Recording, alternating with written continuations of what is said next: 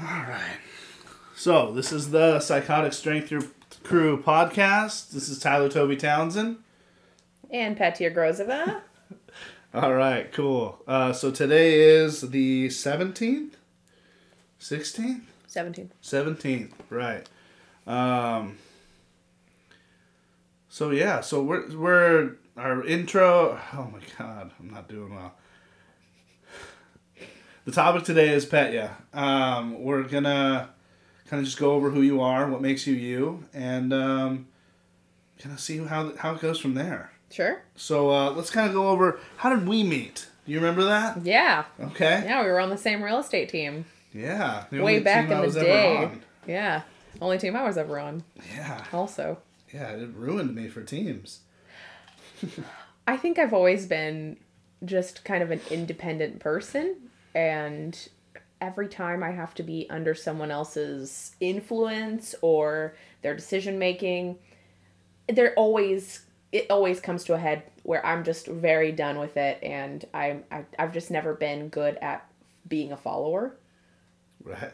Yeah. I've never, necessarily managed any place, but I think that's mostly because I could never tolerate being under someone's thumb long enough for them to promote me. Yeah. Yeah. Okay. Well, I feel the same way. I did put in some time in the kitchen and stuff like that. I cooked for like 10 years before I started real estate. I vaguely remember that, yeah. Okay. So I made it up to sous chef and shit like that, but nice. it was a curse almost being in management, because I bust my fucking ass. Yeah. And I expect other people to do the same, and they just don't. Yeah. They really don't. So it's really rough to do that. And I always wanted to take the whole leader aspect versus the boss aspect. So I never made anybody do anything that I wouldn't do myself. Yeah. And I'd always show them. That's the kind of leadership I look for, yeah. Right. And it just sucks because, like, nobody else really does that. And then even when you do that for people, a lot of people don't give a shit. They don't. And it's like, why am I even trying so hard with you? You know what I mean? Like, exactly. So, I get that. I'm starting another team here soon. And I got a couple people I'm trying to get involved in it. I started one a little while ago. Had somebody on it. It went okay. Yeah. I was just putting too much time into them and not enough time into the whole thing. Right. So. That's where you kind of need individuals that are self-starting and self-motivated, where they'll ask questions, but they're not asking you to do everything for them. Right. Yeah. Right, which is very hard to find. I mean, this girl was basically kind of asking if I was going to start a team, which is why I started one. Right. Because she wanted me to be there with her. Mm-hmm. I thought she needed someone to help her out when she needed help. I didn't think she needed to be fucking handhold through every little step of every little thing, and it was a little rough. Is she a new... She was, well, no, because she started at Keller Williams. I got her going over there. Mm-hmm. And then when we both went over to Realty One. You went there too, right? Cascadia, yeah. Still feel like that's one of the best brokerages. Oh, I left on purpose. Really? It was a really bad So place. after Ramona left, things went downhill? Yeah. The Romanos there. So the reason I left, I had a client come up from Arizona. Mm-hmm. Was there for one weekend. We went and looked at a house at Two Creeks. I don't know if you remember that spot. Vaguely. The Romanos built high-end condos over off of Two Creeks Golf Course. Okay. It was in Camas. And I had someone come up to look at one of those condos. We put an offer in. We haven't accepted. And so she goes home, starting to get all her shit ready. And then they pulled our offer after it's been accepted and we're pending. And they're like, oh, we got a better offer. They can't and I'm do like, that. Oh, yeah, you can, apparently. He went through the whole fucking contract. And there's a line in one of the, I believe it's the 22A, that they can pull the contract. So he really pulled some fucking shady ass moves on me, and I'm like, dude, I work for you. Like, so the Romanos are they're the ones who own Realty One Cascadia. Okay. So after that, are they designated brokering? now? No, they still have somebody else doing it for them. Interesting. Yeah. Okay. Maybe they just don't have enough experience in real estate. I'm not really sure. I guess I just loved their pay structure so much that, as long as you keep away from most of the people, it's just worth it monetarily. But also, you have to also understand that I don't have the zest and the drive for real estate. It's just not what gets me, waking up in the morning. Yeah. Yeah, so... It's definitely something you really got to plan on doing. Yeah. Every fucking day. And I tried. Yeah. But it's just like, at the end of the day, I was like, I don't love this. Right. And that's okay. I mean, that's what the first 30-something years of your life are for. I'd say up to like 35-ish, I don't know how old you are, but... turning 28 in 13 days. Oh, well, there you go. Yeah. You still have time. I just turned 32. Nice. So, in 28 days? No. Oh, wait, you? No. What? How long did you say? I'm 28 in 13 days. 28 in 13 days. There we go. Okay. I know there was a 28 somewhere. But yeah, so I mean, you're still getting there. I mean, I remember early 20s. You think you fucking know everything. You think you're making the right choices. 25 hits and you're like, maybe I'm an idiot. Like, maybe I should listen to a few people. 30, I started actually figuring shit out. And I'm at like 32 now, and I think I'm on the right track. I swear I think I am. Like, I don't know, though, dude. So... Yeah. For me, I have always gone about things in a way that, I go forward with caution. I realize that I'm, like, especially with real estate, like, I realize that I'm not the master of that craft. There are people that know more than me, and as long as I spend time with them and listen to them and absorb what they are talking about, I will get better. But I've always been the kind of person that, like, surround yourself with those who you want to be like. Yeah, absolutely. If they're successful, if they're knowledgeable, if you are who you hang out with. Exactly. Yeah. And so, I've never been the kind of person that just thinks that I know everything, except morally. Like, I have my set morals. I've always had my set morals. I got bullied in school. I wanted to fit in so bad, but there was just something in my psyche that was like, but you can't sacrifice your morals to be cool for 2 years or 4 years or however long until you're out of this damn hellhole. Yeah. With all these teenagers that hate you for no reason. I always feel like there's like two types of people. And it's kind of coming together in my brain as it's coming out. But I feel like there's people who fucking loved high school. Yeah. And, like, that was their glory days, and that will forever be their fucking glory days. They peaked. And then there's the people who got through fucking high school and actually became good fucking people later, Like, seriously, there's, like, if your highlight of your entire life was high school, I don't know what's wrong with you, because that's a bit much, Like, you didn't even know who the fuck you were. You were trying to, like, figure out who you were, who you wanted to be, who you thought you should be. Like, all this shit. It was too confusing. Mm-hmm. Yeah. I've always been a musician, so I was lucky in that way. Like... You play in the band? Well, I mean, I my dad was classically trained in voice, piano, and guitar. And I knew my do-re-mis before I knew my ABCs, my 1, 2, 3s. Like, my dad was playing piano for me every day, singing with me. My first recital with a choir as a soloist was when I was 4 years old in Bulgaria. You're Bulgarian? I am. Yeah. Me too, a little bit. Nice. Yeah. Cool.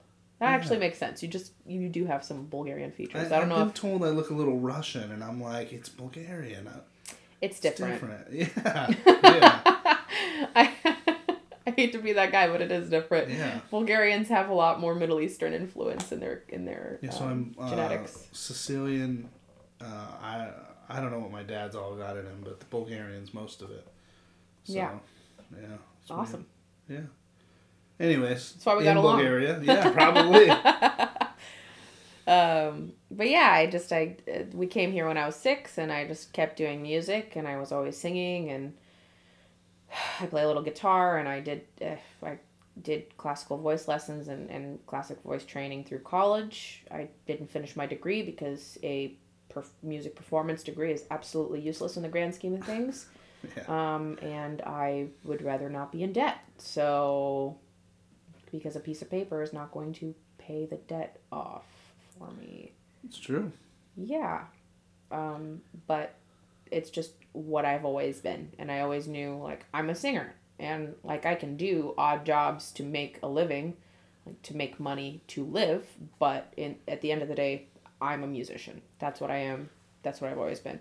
So in high school, I didn't have that problem where I didn't have an identity because I didn't know who I was. I was always a singer. Okay. That's cool. Maybe that's why people didn't like me. I don't know.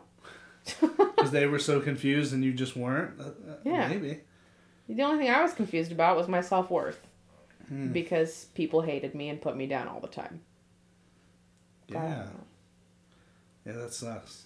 But you get out of high school and that shit kind of melts off a little bit. It really does. I feel like as soon as you get out of high school and meet other adults, you kind of become who you want to be. Yeah. Not who everyone thinks you are. And it's pretty interesting. I mean, if we're going back to high school, I was actually a pretty big bully in high school.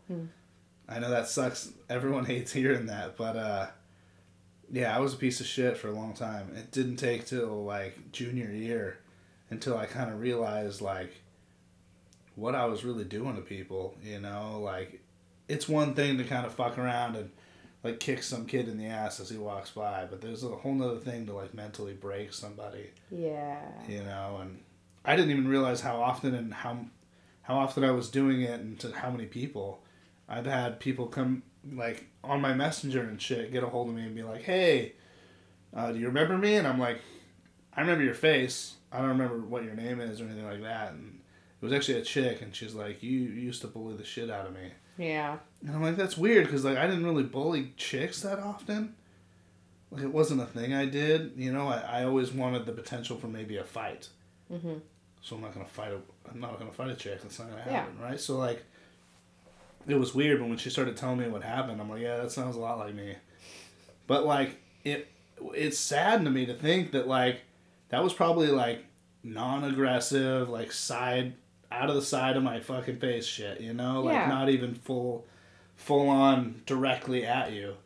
But there was a kid in high school that I fucking ruined his life. Like, oh, it was so bad. I ended up apologizing to him later and trying to just feel better about it, you know? Like, I'm trying to tell this kid, you know, like, I didn't know what I was doing. Like, you know, I kicked this kid down like a flight of stairs. You ever been to Hudson's Bay? Yeah, I think I've been there once. So to get to the gym, I don't know if that's where you were going, but you go down one tiny flight of stairs, probably about like 15 steps, and then it stops, and then another 15 steps. Yeah. I kicked this kid so fucking hard he missed all the steps and hit the wall. Ouch. Skinny kid. My age, little know-it-all, fucking... He stood up for himself, but all he could do was with his mouth. Yeah. So, there was just a lot of shit I did back then that I don't appreciate, but... But, I mean, I think most of my bullies, by the time about, like you said, like junior year, kind of got over their bullshit and just started being normal humans. That was cool. Yeah.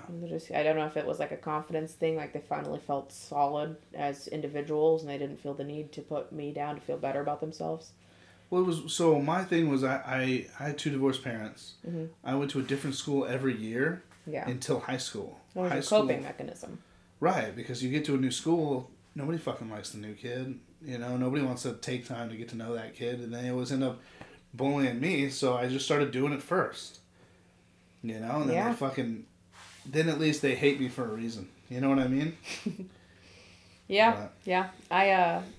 I had the opposite problem. I think I had one guy bullied me literally from first grade when I came halfway through the year from Bulgaria with like barely English. Like the English I knew was from Cartoon Network in Bulgaria.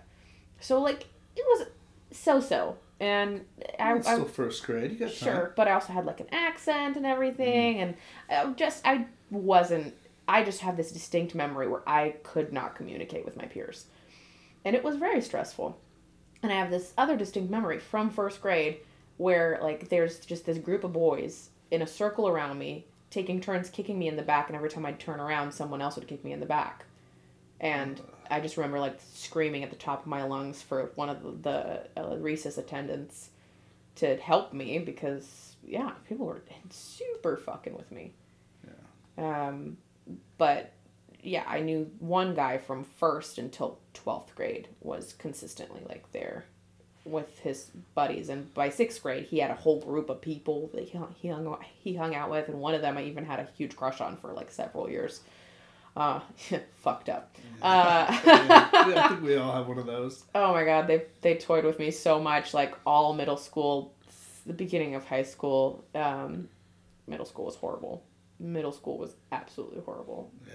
I had nearly all of my classes except like choir with these people. Damn. Like the advanced classes too. Like we were the smarter kids, and these guys wouldn't stop fucking with me. Like that's lame. Cool. All right, my nightmare continues. Nice, yeah. Yeah, I was definitely a solo mission guy though. Yeah. Yeah, I didn't. If I saw somebody picking on somebody, I'd make it my mission to bully them instead. Yeah. But I don't know. That was my repentance, I guess. I don't know. Yeah. I was really fucking mean. Like I wanted to fight everybody all the time. So. Mine was more that I was like the butt of all of their jokes. It's so confusing. Like, why would you... I don't understand why people pick on... Like, a group of dudes would pick on a chick. Doesn't make any sense to me. Well, I mean, it turns out the majority of them, at one point or another, or the whole time, wanted me. And that was very confusing for me to find out after high school, because I was like, I literally thought I was disgusting and absolutely repugnant, because you guys gave such negative output that I had zero idea. I had not a glimpse of hope that any of you wanted me. Man, guys are idiots. Yeah. Yeah. Well, and the other thing is, like, of course they grouped up.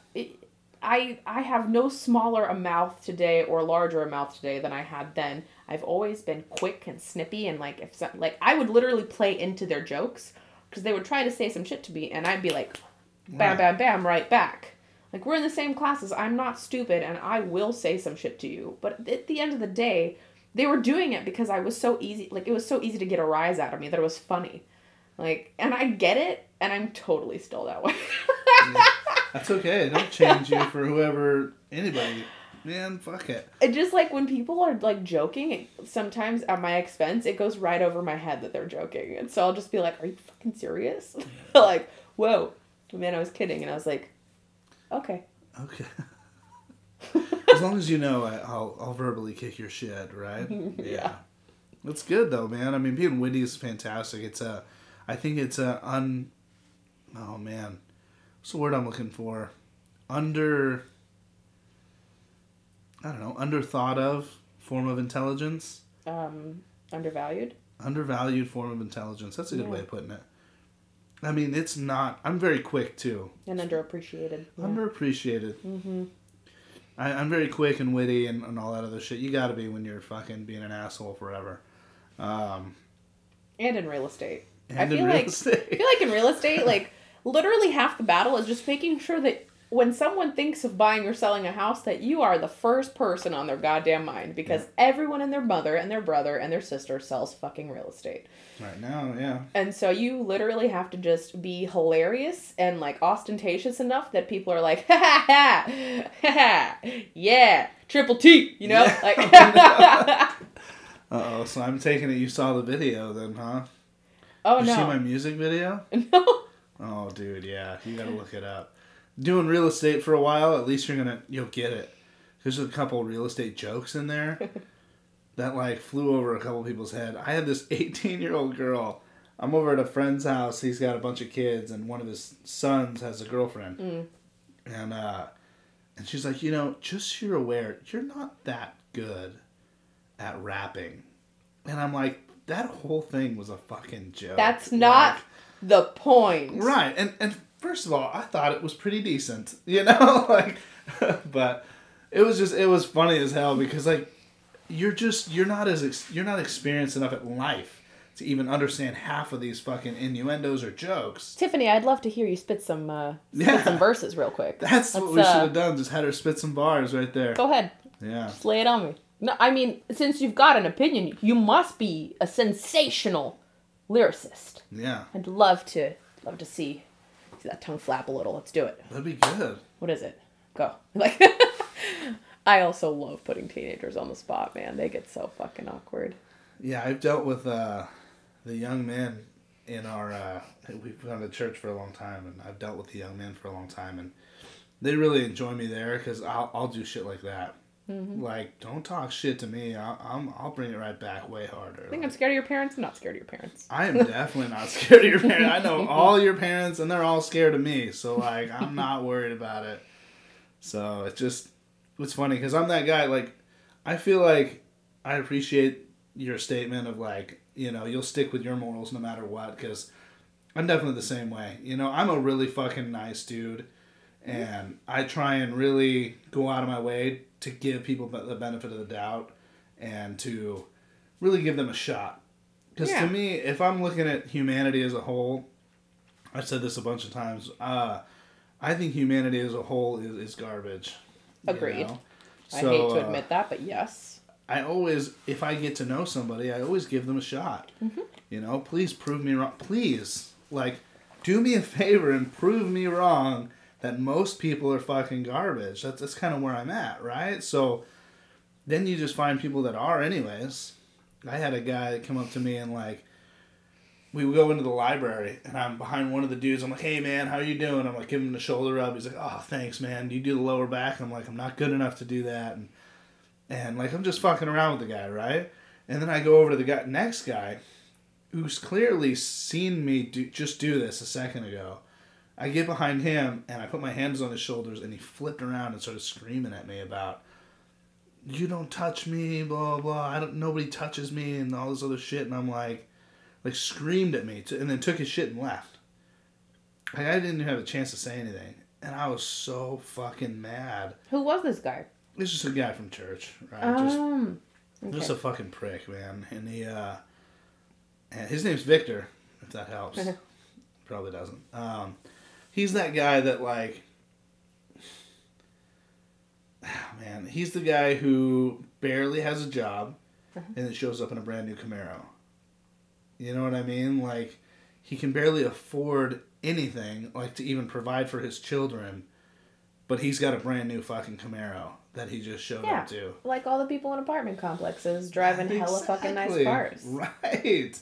Like, your car, if you'd have not paid all the money for that car, you'd probably own a house right now. Well, not even that they've paid it. They're still paying it off. In fact, they just started paying it off, which means they still have. For brand new Camaro, another $60,000? Who fucking knows? At least? I don't know how much those cars cost, but probably at least that much. Yeah, well, he's that guy. So, after church, I like ran up, and I'm a big fan of I don't really give a fuck who's around. Yeah. I'm going to say what I want to say. 100%. So I kind of like grabbed him and I threw him against the wall and was like, don't ever fucking talk to me like that. I was being nice. I was just playing with you. You saw me do it to him. You could have turned around and be like, hey, I don't like to be touched. And you know what would have happened? I'd have never fucking touched you again because I can appreciate your boundaries. Mm-hmm. But now I'm fucking touching you. And I want to know what you're going to fucking do about it. You know what I mean? And there's a whole Don't be disrespectful. Like, yeah, like, all you'd have to say is, ooh, I don't really like being touched. Okay, no worries, dude. Like, I won't touch you.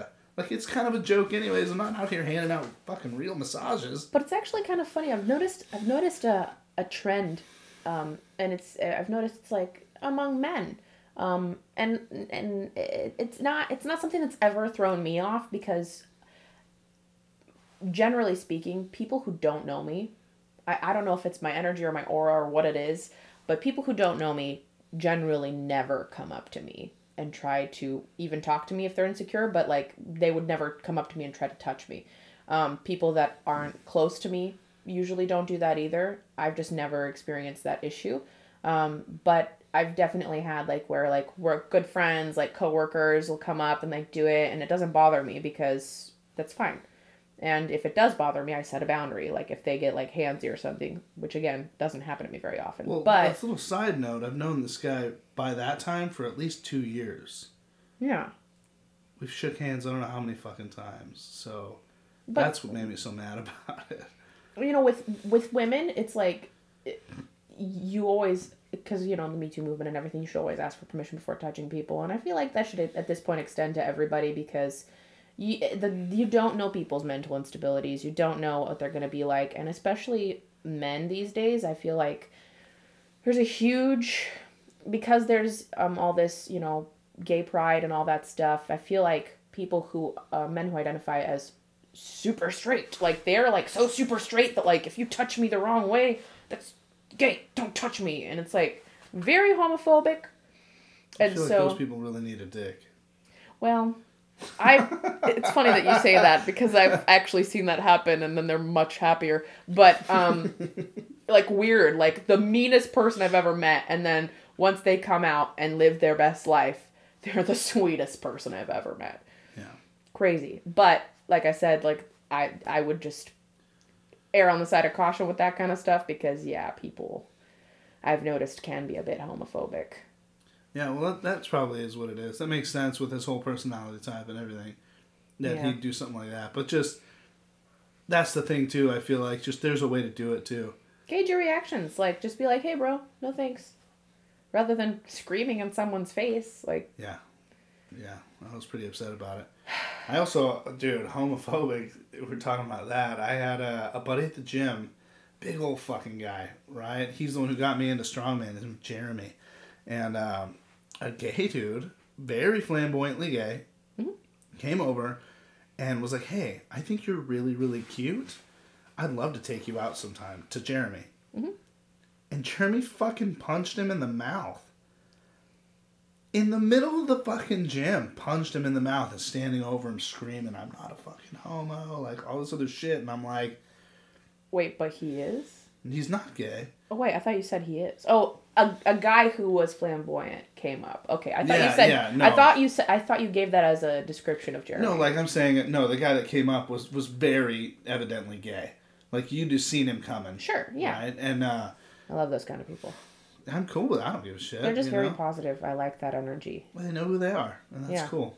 But I was fucking irritated, and then so the guy gets up and he's crying and he leaves, and he's like, "I'm not no fucking homo. I told you." And like, I hate when you make your fucking gay jokes, because I make gay jokes all the time. Like 100% assault. Like, I still don't understand how people today. I'm like, dude, what the fuck's wrong with you? Like, just say no.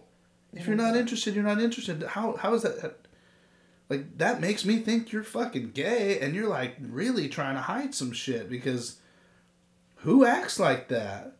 Like, I don't give a fuck if a dude came and hit on me. I'd be like, nah, dude, sorry. Like, I just don't swing my bat that direction. Or this might just be bad timing. You know what I mean? But that's the thing, is, like, you gotta really just, the fuck is wrong with you? What if a girl hit on you and you were gay?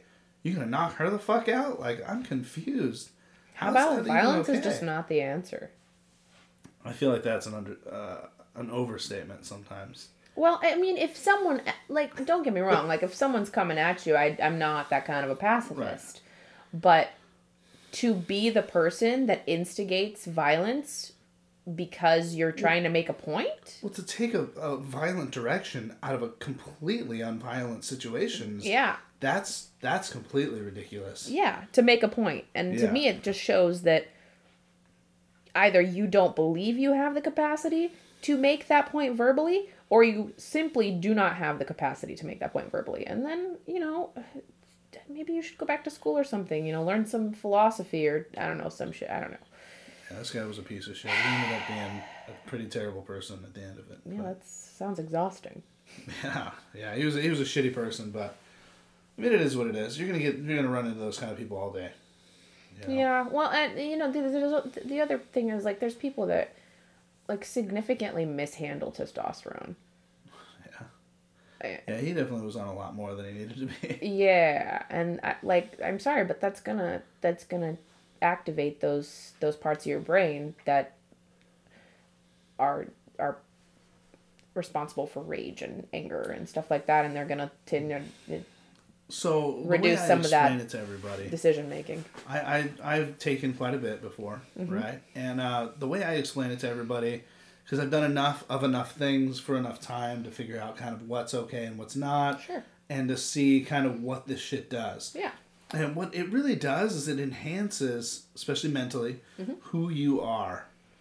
If you're a fucking snappy asshole, you're going to be 10 times the amount of a snappy asshole. If you're mellow most of the time, you're still going to be mellow, but you could be a little more snappy, right? Like, so that snappiness is going to come with testosterone no matter what. Yeah. You're going to get madder faster. But if you already get fucking pissed immediately, maybe don't do that. Then you're giving everyone else who uses a bad name. Because upping your testosterone level, to me, it's actually very beneficial in a lot of ways, as long as you don't overstep the amount you should be doing. Now, if you're like doubling what medical, so there's a medical number, it's around like 250 milligrams, right, of testosterone. They say that's the normal amount. Sure. And what that does to a man is keeps him able to be erect when necessary. Sure. That's the way I feel about it. It's not going to make him horny all the time. It's not going to make him to where if he was getting with a woman that he wouldn't get erect, right? Sure. So that's like the normal amount. I feel around 500 is about where a guy should be, to where, I don't know, just as the person I am, I'm a very sexual person. Sure. And I feel like I'm always trying, right, with my woman. I'm always trying to constantly be with her and all that kind of stuff. Yeah. It's just kind of the way I am. But I feel like if you're not getting erections on accident, it's not enough. Yeah. You know what I mean? And the main reason I say that too is physically. When I'm in the gym, when I'm on at least 500 milligrams of testosterone, my body heals faster, it goes longer, and it does more of what I need it to do. Yeah, whereas at the 250, I'll go to the gym, I'll lift if I have to. You know what I mean? Yeah. Like, I'm lifting because I have to, not because I need to. And anything above 500, which I've been all the way in like the 1500s, if I'm being honest with you. Yeah. So I will never be the first or really the last to judge about any kind of supplements or drugs or substances, because that's the thing. I'm over it. I've been doing this for fucking 8 years. I don't care, right? Like, I mean, I feel like it's frustrating that people constantly hide it. I hate these Instagram model guys that are fucking shredded. That's not possible natural. What you're saying you're doing, these striations that destroy your chest, just like you can wiggle your fingers and see every striation in your body, doing all that other shit. You can't do that without steroids. It's not something that happens to a normal human being. Like, maybe there's some genetic things that make that happen. But like, the majority of humans. Yeah. Majority of humans, there's no fucking way. Right. It's not going to happen. But, yeah, I like to be in the range around, I want to say almost 1,000 is my favorite range. And the reason I say that is because I have to go to the gym. I have to get that energy out. And I have to bust my fucking ass in the gym to even sleep. Yeah. Right? And to me, I compete in strongman. I kickbox. I do all this other shit, right? So, like, I feel like I have to get that shit done when I'm on that. Otherwise, I'll fucking explode. You know what I mean? And not like an angry way, but just more of like I need to get something done. Yeah. I like the way that feels. We have a lot of people, especially people with higher intellect, that, you know, take time and like actually think about all of the moves that they're making. Think about why they feel the way that they feel about certain things. Why they have these patterns that they want to break, or these patterns that they want to pursue. You know, those are the kind of people that just have a lot of nervous energy that does. I mean, it's literally good for your mental health to get nervous energy out of your body. Right. That's why all of the medical professionals are always like, hey, you know, you need to work out at least 30 minutes a day, do something, move. And it will help your depression. It will help your anxiety. It will help your ADHD. Yeah. I have really bad ADHD. Yeah, me too. Yeah. So it's just good for your mind as much as it is for your body. Right, and it is. It's the difference I'm saying is that it becomes almost necessary, so it gets done every time, and I really appreciate that kind of stuff. But Plus the fact that mass. it feels necessary is because you're aware of the necessity. Right. Whereas there's a lot of people, and myself included, for a long time now, because I used to work out like crazy. I used to lift. Because I was a cheerleader. I was a base for most of my life. Nice. For nearly a decade, I was just lifting girls. And if you don't learn the proper techniques and the proper form in the gym, you're going to be improperly lifting and you're going to hurt yourself. Yeah, you're going to give yourself hernias. You're going to screw up your neck, your back, your everything. And I had some significant injuries from earlier cheerleading days because I wasn't doing things properly.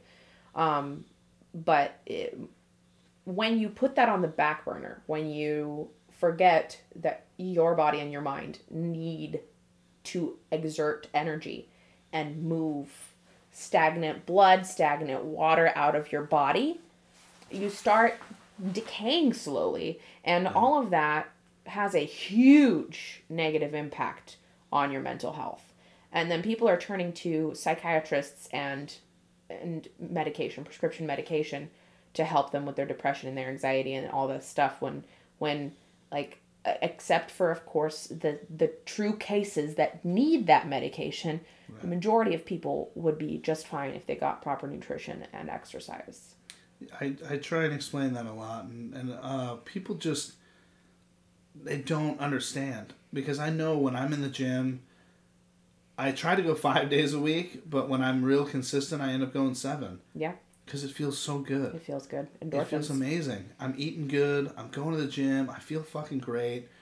It's amazing. I have, I take albuterol, which is like a depression medicine. I honestly just... I thought albuterol was the... Oh, right. That's the asthma. I have asthma too. What am I thinking? Wellbutrin.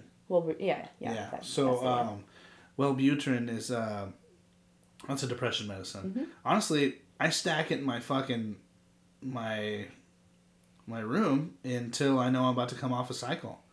Yeah. Because I know I'm about to I'm gonna dig myself in a nice deep dark pit, because I'm trying to level out my hormones from being fucking 1,500 milligrams per week down to like 250. So you don't wean it? Do you like do it little by little until you get to that lower amount, or do you just basically go almost cold turkey down to 250? That's usually how I do it. I'll usually be like 1,000, and then I'll start working my way down. Work your way down. Okay. Well, that's certainly better. Yeah, but it's still going to have a negative effect. I'll be honest with you. I probably do just go all the way down. Yeah, so that might be part of the problem. If you wean yourself off of it slowly, it'll help with that crash. Right. I think the hard part is when I'm getting, I'm thinking about how many weeks and stuff I want to be on cycle. I never really get enough to cycle down. I'm always like, as soon as that last week hits, that's the last full shot. Next week will be whatever, right? So, like, it's probably smart. So I would do, like, if I were you, and you know, I'm not your boss. You're going to do whatever you want. If I were you, I would do, like, 750, the last shot. And then the first part of the neck, the down cycle, I guess, I would do 500 and then 250 for as long as you are going to do that. It's probably smart. And... honestly, on the way up, I know you're not going to work your way up, so you might as well just go 250 to what. But if you wean down, it'll help you not go through such a hard time. Yeah. That's a good thought. Yeah. I don't know. I've been doing this for 8 fucking years. Nobody's ever suggested some shit like that. It's because people don't. Because everything is black and white in this country. Everything is political. Everything is a fucking sports team. You're either this team or that team. So people are either, supportive of your usage, or they're like, why would you do that to your body? It's all about judgment. It's like, yeah, I'm cool with it, or I'm not cool with it.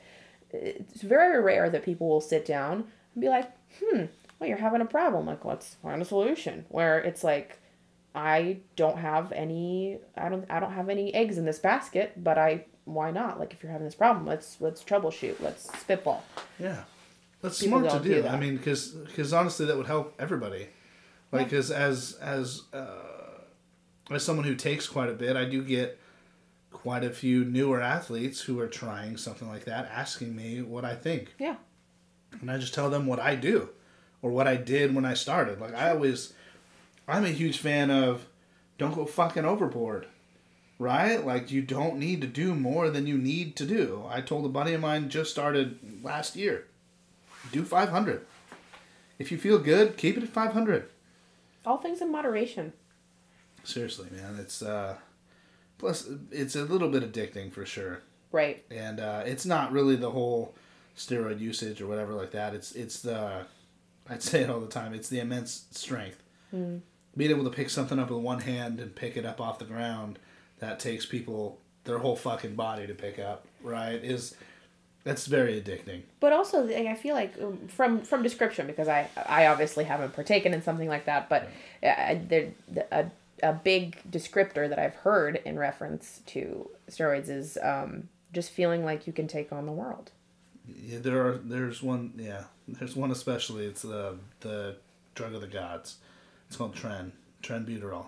Yeah. And, yeah, I've been on that. And that one I gotta say is fucking scary. Mm-hmm. 'Cause you take too much of that, and you'll say that shit that's in the back of your mind that you'd never say to your loved ones, and it'll just come out, and you'll feel so right about it for about 30 seconds, and then you'll be like, what did I just do? You know what I mean? Like, it like makes you want to cry because you just hurt everybody's feelings in the car. Yeah. So, but on the other hand of that, you work out harder.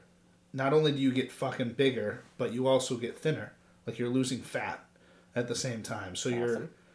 Everything that you want to happen happens with this fucking drug. Which is why it's so addicting.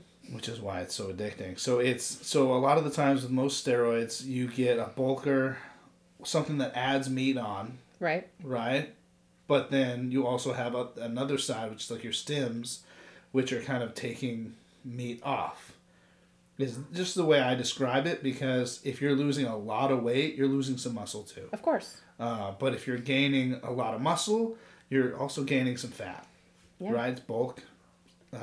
Bulk and trim. Right. A bulk and a cut. Yeah. So it's... Sorry, trim is a more feminine word for weight loss. No, it's just... I'm just used to cut. I don't know. Trim, why not? We can do that. No, but like... cut is more of... I don't want to say... I don't want to describe it as masculine, but it's more of a gym rat term. Okay. Like, it's more of a bodybuilder kind of, philosophy. Right. Whereas, like, trim, weight loss, curb it, like, all that stuff is, like, Weight Watchers terminology, Kinda, yeah. Assholes. Yeah, they suck.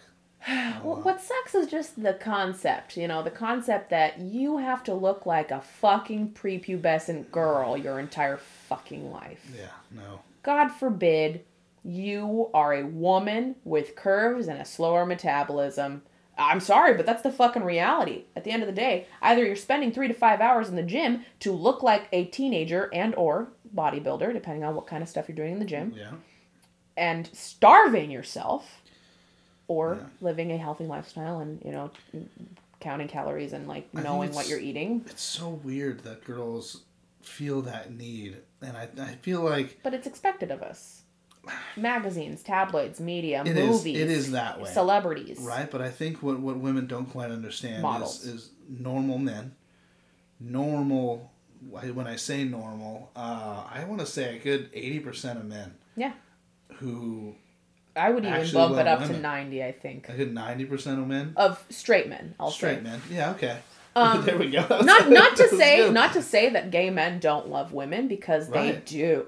Right, they can definitely appreciate something that's beautiful. Which is confusing to me, too, that I always wondered, like, I don't think men are that attractive, right? And it's funny because, like, you look at men, and I'll tell you if a guy looks good. We're the peacocks. Like, we're the male peacocks of our species. That's a fucking good way of putting it. The women are the male peacocks. Women are fucking beautiful. Yeah. They really are. We're the big bird. But what I'm saying is, I think that what girls don't quite understand is that a woman that looks like a fucking woman is so much more appreciated than they think it is. They think they gotta have this trim waist, big old butt, big old titties, and like... If you have big tits and a big ass, at least having a big butt and big tits is back in. Because this is just something that has been like the last 10 or 15 years. Before that, you were looking at, the Twiggies and the, what's that other super popular model of the 90s? Oh my gosh. Kanye says it in his raps. Oh no, then I probably don't know it. Yeah. It's just a really old song. The really skinny models, it was just really popular to have no curvature, to be skin and bones, essentially, and it's like the same thing in the ballerina and the ballet industry. Like everyone has to be ungodly thin, and it's like crazy. It's not healthy, and with gymnasts too, it's like this phenomenon where you're not getting your period. And under 16 or 18% of body fat for a woman, you no longer get your period because your body can no longer support life. Right. Okay? So it's like we're not having babies. And it's natural. Like the reason that happens is back when we were like nomadic, when we were hungry, when there was not enough food for the tribe, women could not procreate. Interesting. And so once there's food again and women get healthier and thicker, that's when they can create life again, when they can support a second life. And it's because when the tribe is hungry, babies can't survive. So why make them? That's kind of that's a very good point. The physical. That's a very good evolutionary tactic. It's awesome. Yeah, that's smart. Because why you're just gonna fuck everybody up. Exactly. Babies are just going to die anyway. What's the point of carrying it for 9 months? Back then you probably had a good potential of dying anyways during childbirth. Well, not to mention the taxation of that other life, because essentially in that situation, if you don't even have enough to feed yourself, the baby is literally a parasite eating away at your body. Jeez. And that happens today too. If you don't get proper nutrition as a pregnant woman, your baby literally eats the calcium from your fucking bones. And your muscle density and everything. The baby is eating those things if you don't feed yourself properly. That's crazy. To support a second life. That's also like why I'm so pro-choice, because I'm sorry, but at the end of the day, if this is an unwanted pregnancy, that thing is a parasite sucking the literal life out of me. And I'm sorry, conservatives. I just don't agree. Oh, man. I just don't agree. Yeah. Oh, God, it's a scary political time right now. It is. It's scary. It's scary in so many different directions. So on that one, I think we talked about that in the last podcast a little bit. I got in a big argument with my cousin. Yeah. And she was like, if you only support abortions as after incest or rape, then you're part of the problem. And I'm like, whoa. Like, so if I only support it in those ways, then I'm part of the problem, right? Which to me, if that stuff happens, absolutely get an abortion, right? Yeah. But at the same time, I'm sure there's other extenuating circumstances where it is necessary. My biggest thing is I don't feel like it should be used as a form of birth control. Sure, but the thing is, at the end of the day, just look at the statistics. The statistics will, and there are several on both sides. So one of the statistics you look at is like how many people are getting second, third, fourth, fifth abortions. They're not that big of a number. Okay. And so that's actually good news. I didn't know that. Yeah, I mean, I had a friend in high school. His girlfriend got 4 fucking abortions because they didn't want to use condoms. That's where my hatred for fucking using abortion as birth control, it bothers me. Sure. Okay. So, but here's a follow-up question. So you've got birth controls that, like, there are certain birth controls that prevent eggs from being fertilized in general or prevent ovulation. There's, sometimes something might get fertilized. I think the IUD, I'm not 100% sure, so don't quote me on this, but I believe some IUDs make it so that, you build up a mucous membrane around the uterus, and so even if an egg does get fertilized, it can't implant. So even then, they're like, oh, abortion, that's an abortion. But an IUD is an abortion? They like to make that claim at times. Well, Like shit, if an egg gets fertilized and can't implant into the uterus because you're wearing an IUD, that in itself is a form of abortion. Shit, I didn't even know that's how that worked. I guess to me, I just don't agree that an unborn fetus should have the same rights as me. Right. And the other thing that I fully support is the fact that there are too many starving children on this planet. Yeah. And if I was very fortunate that my parents kept me. One, of course, cool. Mm-hmm. I'm glad to be alive. But if I knew as an unborn child, and I know people are going to say like, well, not everyone's like you. If I knew as an unborn child that I had to enter a foster care system, and I understood what our foster care system in this country looks like, and what my fucked up reality was going to be my whole life, and how many odds are stacked against me, and how I was going to be hungry and unwanted and unloved, I'd be like, nah, go ahead. Take the medication, pull the trigger, bite. No, I don't want to exist like that. How many children are sad and depressed and anxious and feel like nobody loves them in the world, and what's the point of living? And so I'm sorry, but I would rather save that child the pain of living in poverty and living in misery.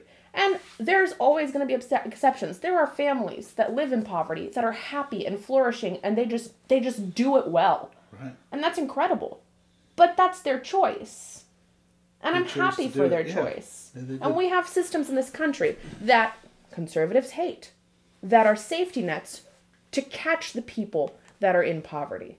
Because our system, and all the systems that have ever existed, have always let people down. And they're like, well, it's personal responsibility. Fuck that. We are a culture that works together. We fall together. Or we catch the people and we take care of each other. Those are the realities. I hate this whole personal responsibility. Of course there's personal responsibility. Well, you get to pick the career you choose. You get to pick what kind of stuff you're interested in. You get to pick the people that are around you eventually, not your family, but you get to pick, who your friends are, what your family is like when you're an adult and stuff like that. So, yeah, there's a lot of personal responsibility. But at the end of the day, you guys really fucking complain when there's a bunch of fucking homeless people on the street. Okay? These systems, when they are fed right, when they are, when our tax dollars go into them properly, and there's not a bunch of people going, don't take my fucking money, taxes for the government, blah, blah, blah. I get it. But at the end of the day, if you have a house, if you have a roof over your head, even if it's an apartment, you have money and you are blessed. Not all of us are going to be blessed all the time. There are people that are super successful that get into shit, that lose their homes, and then they're homeless. My husband's been homeless. I've never been homeless because my parents, I don't know, they always took care of me, man. They still take care of me to this day. And I'd be lying to say my mom didn't help out. Yes. Yeah. How many times have we been caught? Not everyone is that fortunate to have parents, period, or to have parents that care that much to take care of them. Or not even that care that much, that have the means to be able to do so. Exactly. Yeah. And/or, yes. Yeah. Well, so I threw this out in the last podcast, too, because I was talking to the guy I had in here, Brandon. He's very conservative. Yeah. So we had a big conversation about it. Just so we're clear, I don't label myself. I don't put myself on either side of that or anything like that. I'm kind of a centrist. Yeah, I just feel like it's too weird to pick a side and just say you agree with all their shit. That doesn't make any sense. This isn't football. Yeah, it's not a sports team you're picking. It's not how this works. So that's what I don't like about bipartisan. It's like you're picking a side. There's got to be more options. But go ahead. Yeah, there should be more options. I actually don't vote. I don't do any of that shit. I just I do local stuff. Mm-hmm. Which I feel is more necessary. But everything starts at a local level, yeah. So he didn't like this at all, and I kind of wonder how other people even feel about it. He's one of the first people I talked about it with. I think at puberty, men should be have a vasectomy. That's what I think. Because at puberty, I know it's a little rough, right? Oh, I'm only grinning because I have similar extremist views about that. So here's my deal. I've never heard anybody else suggest this, and it's like one of those things I don't bring up unless like I know the person across from me isn't gonna eat me alive for it. Well, so it's just cool to hear you say that. It sucks because like look what we're doing to women. Like all the birth control they put in their fucking body. It's so bad for you. Bad. Like every single piece of it. And for condoms that work. It's all human error, when man. They're supposed to, right? What happens? Someone's poking holes in it or whatever. Like or it breaks. I've had a condom break on me. Or it breaks, right? There's so many ways for it to go wrong. I'm actually the product of a broken condom. Shout out to my parents. Going at it way rough. Human error. What's up? But no, so that would be the point. So at puberty, when your testosterone levels hit a certain level, you would get a vasectomy. Once you get old enough, after I want to say 20, you can take a test. This is an intellectual and physical test to see if, first of all, you're smart enough to take care of another fucking human. A financial test to see if you can support another fucking human. And then a physical test to see if you can keep up with it or whatever the fuck, right? I don't know why I threw physical in there, but... Yeah, maybe that one could be like an optional, but... Right, sure. Because vasectomies are reversible. And maybe it's not every fucking vasectomy is reversible, but oh no, oh god, now that person can't have children, which... But at the end of the day, don't the testicles still produce sperm? So technically, couldn't you do in vitro? I don't know. Because I think they do. I think they still produce sperm. They're still in there. They just get absorbed into the body because you're not doing anything with it. Because the tube that connects your sperm to... Wait. Yeah. Is it your semen? Your vas deferens, yeah. Right. So the one that's cut... So even after you have a vasectomy, you still come out liquid. Yes, you still produce the liquid. It's just you don't have the swimmers. Right. So that's the only thing that's cut out. Mm-hmm. So I don't see why not. Yeah. If you want to have children that way and you can't get an unvasectomy... And then do it like that. Because I just feel like that would cut back on so much shit. But then you're getting back into my body, my choice again. Exactly. Like, can we say that we should do that with all boys when we can't say you can't have an abortion? Right? Like, you see what I'm saying? Like, there's like this whole thing where, like, if you agree with one side, you can't agree with the other side. Right. No, I mean, it's just, hard. It's not plausible. Well, and first of all, I'm getting a vasectomy in, like, June, right? So, sure. But as soon as I did, like, my father-in-law laughed at me. Oh, why would you do that? Well, I would never do that. First of all, you should. My balls are still there. Right. Well, no, this man should have got a vasectomy. This guy's one of the biggest pieces of shit I've ever met in my life. And he's still trying to fuck girls younger than his daughter.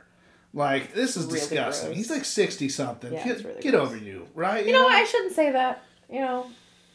People are going to do what they do. He's married. But, at the end of the day, I just don't want to do the age judgment because at the end of the day, it's two consenting people. As long as you're not talking about a minor, they know what they're getting into. And whether they truly love that person or they're gold digging or whatever, that's their choice, and that's their choice. That's two people entering what I'm saying is he's agreement. Married to another woman his age. Yeah, that's fucked up. And then he's still trying to fuck everything that walks. Yeah.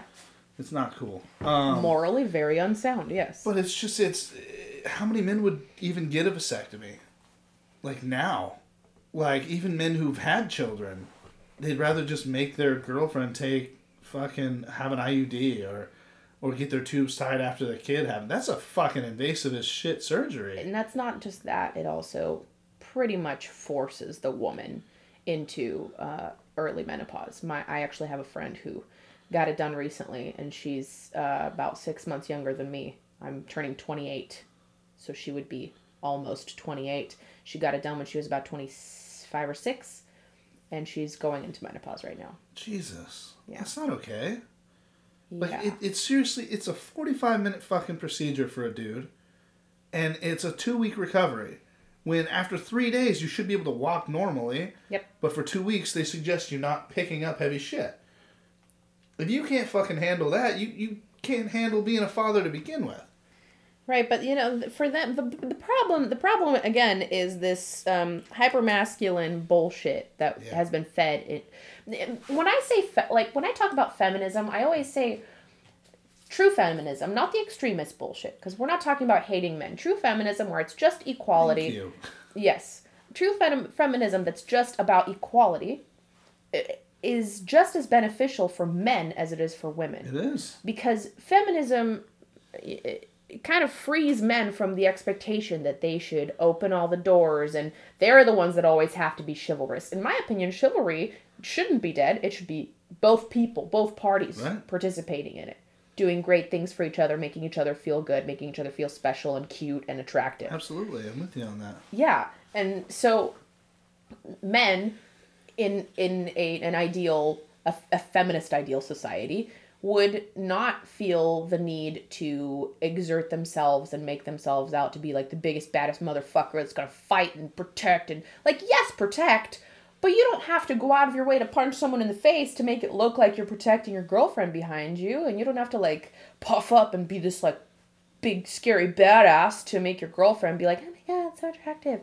Don't get me wrong, to some degree there is that caveman mentality and cavewoman mentality where that is attractive, and I get it, but aren't we past that intellectually? Yes, I know. Primal shit. Just fight it. Fight it or just accept kind of what it is. That's what you got to do, is that yes, you're always going to want a guy that is there and can protect you and all that other stuff. But that doesn't mean, again, he's got to be that fucking prick going out looking for a fight because you looked at his girlfriend. Exactly. Why can't you be the guy that's she is gorgeous, isn't she? I see that's obviously why you're staring at her, right? But cool it, bro. Yeah, right. But if you touch her, I will break you. Yeah, set a boundary, but don't be like, oh, it's a fucking fight, bro. It's a fucking fight. There's no point in that. Yeah. So it's I get what you're saying, and I appreciate that too, because I grew up. My mom, she's not as bad, but my aunt, huge feminist. But what that really means is she hates men. Toxic femininity. Right. Yeah. So we don't talk about that very often. Men are super terrible. Men hate men this, men that. Which I do get to an extent, right? Men have fucked some shit up because they took power over shit they shouldn't have had power over. And just mainly kept women's bodies. Right. Yeah. They kept manipulating it to their advantage. And it sucks. But you're not going to fix it by hating them. You know what I mean? It's the same thing with fucking, I feel racism and all that other stuff. You're not going to fix racism by being racist from your direction, too. Absolutely. But you have to understand something else. When we have these extremes, right? We're talking about, patriarchal societies and white-driven societies where people and, people of color and or women, especially women of color, they were just, in the shitter. Things were just really fucked up. And the pendulum swings. When we talk about extreme, one extreme situation, it has to swing in the opposite direction before it can level out. It's got to go back and forth a few times before it can really, get to the point of equality. And also, we're talking about science. There's, a bunch of new studies about epigenetics, certain... What is that? So... You've got... Okay, I am super bad at explaining this. Okay, well, I'd love just a general idea. Essentially, you've got your DNA, and I don't remember what the term is. There's just little markers within your DNA that refer to, being resistant to cancer. And if you have, a certain... There's, things that can kind of cover that marker, and then you're no longer resistant to cancer. That would be a bad version of it. And they're trying to do studies on epigenetics where they can take away the cover. Okay. So that you can have that resistance back. I know it's kind of really dumbed down, a very simple explanation. I just don't. Well, I understand the science behind it. I get what they're trying to do, because no matter what, it's basically helping evolution. Yes. And epigenetics is actually how we evolve, because essentially our experiences get coded into our DNA and then change it slightly, and then our children have a different experience. For example, slavery, the suffering of African Americans is literally coded into their DNA. So when you see this fury, this anger, this what's seemingly like, wow, like what even triggered that? Like that was such a big reaction. It literally comes from a genetic grief, a genetic experience. I have never heard that before. That is fascinating. Intense. That's very intense. Yeah. So, like when we talk about extremism in reactions, like feminist extremism, like hating men, that's kind of where that comes from. Wow. Okay. Fascinating it's stuff. It's very fascinating. Yeah. That is very interesting. I mean, I'm still to the point where I had children interracially, right? And to be honest, when I was younger, I was more Hispanics I hung out with anyways, but it was to the point where I was like, I don't think I would ever have made a child with a white woman. And my biggest thing was because I want greatness, right? And so I feel until our children are no longer separated by color.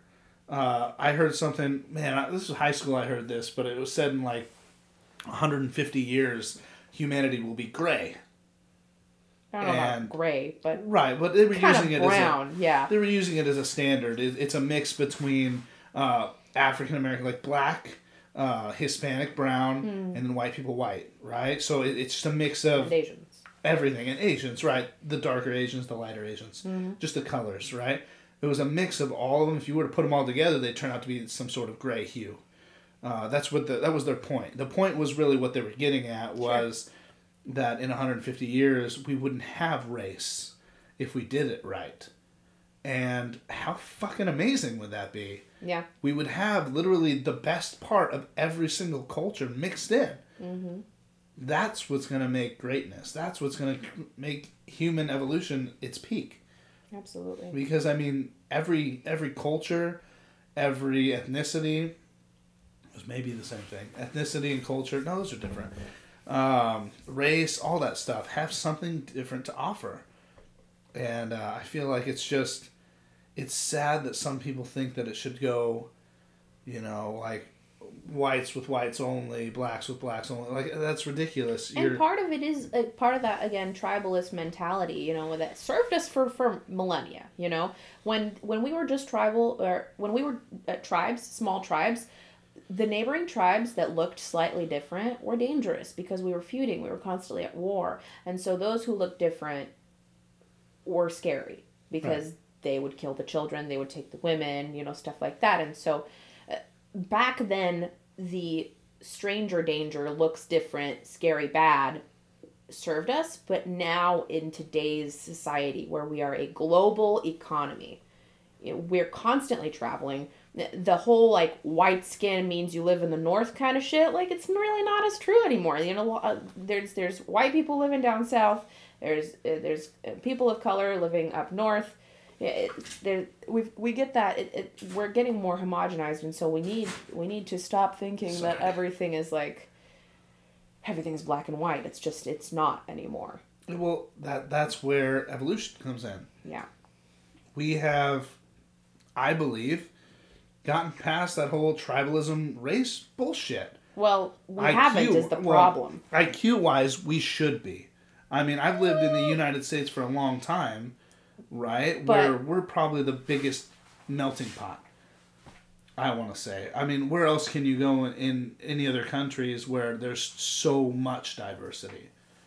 Is there other countries that are like that? Maybe I just haven't been there. Yeah. Honestly, I mean, a lot of countries are becoming very diverse like that. But I mean, from so many different countries, all in one place? Europe. Just because, they have a similar pull. People want to live there. There's that air of progressive, we get opportunity kind of vibes from Europe. It's not as strong as, America, the United States. It's just like, that's just, the whole point of the U.S. is that you can go make something of yourself. And a lot of opportunity, bing, bam, Right, if you pay fucking $20,000 to get your citizenship and wait 5 years and fucking get here the right way, which is fucking stupid expensive to begin with. Yeah, all that. And if you fuck up in any way during the course of all of this activity, we'll just throw you out. It doesn't matter. Oh, and just like that whole... Okay, this is what drives me the most crazy about the war on immigrants.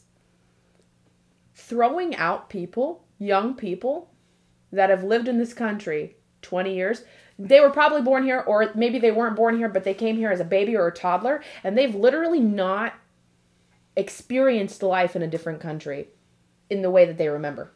Up until you're about, what, 5 or 6, you don't really have memory of that first stage of your life. Right. And you want to just throw them back to something they have no memory of, that they have no experience with. A lot of these countries being dangerous, and that's kind of the reason their parents tossed them over here with their last breath, or, you know, their all of their efforts. I get it.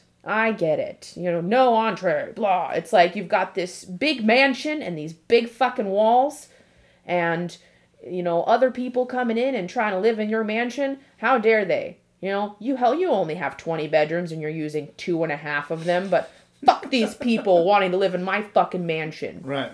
Is basically America. So my ex was a, what do they call them? Border babies.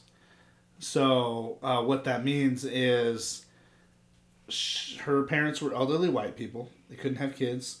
They didn't want to try anymore. They were hurting themselves, I guess. Sure. They drove down to Mexico, paid a young 16-year-old for her daughter, and just drove her back across the border. It's a baby in the back seat. The fucking...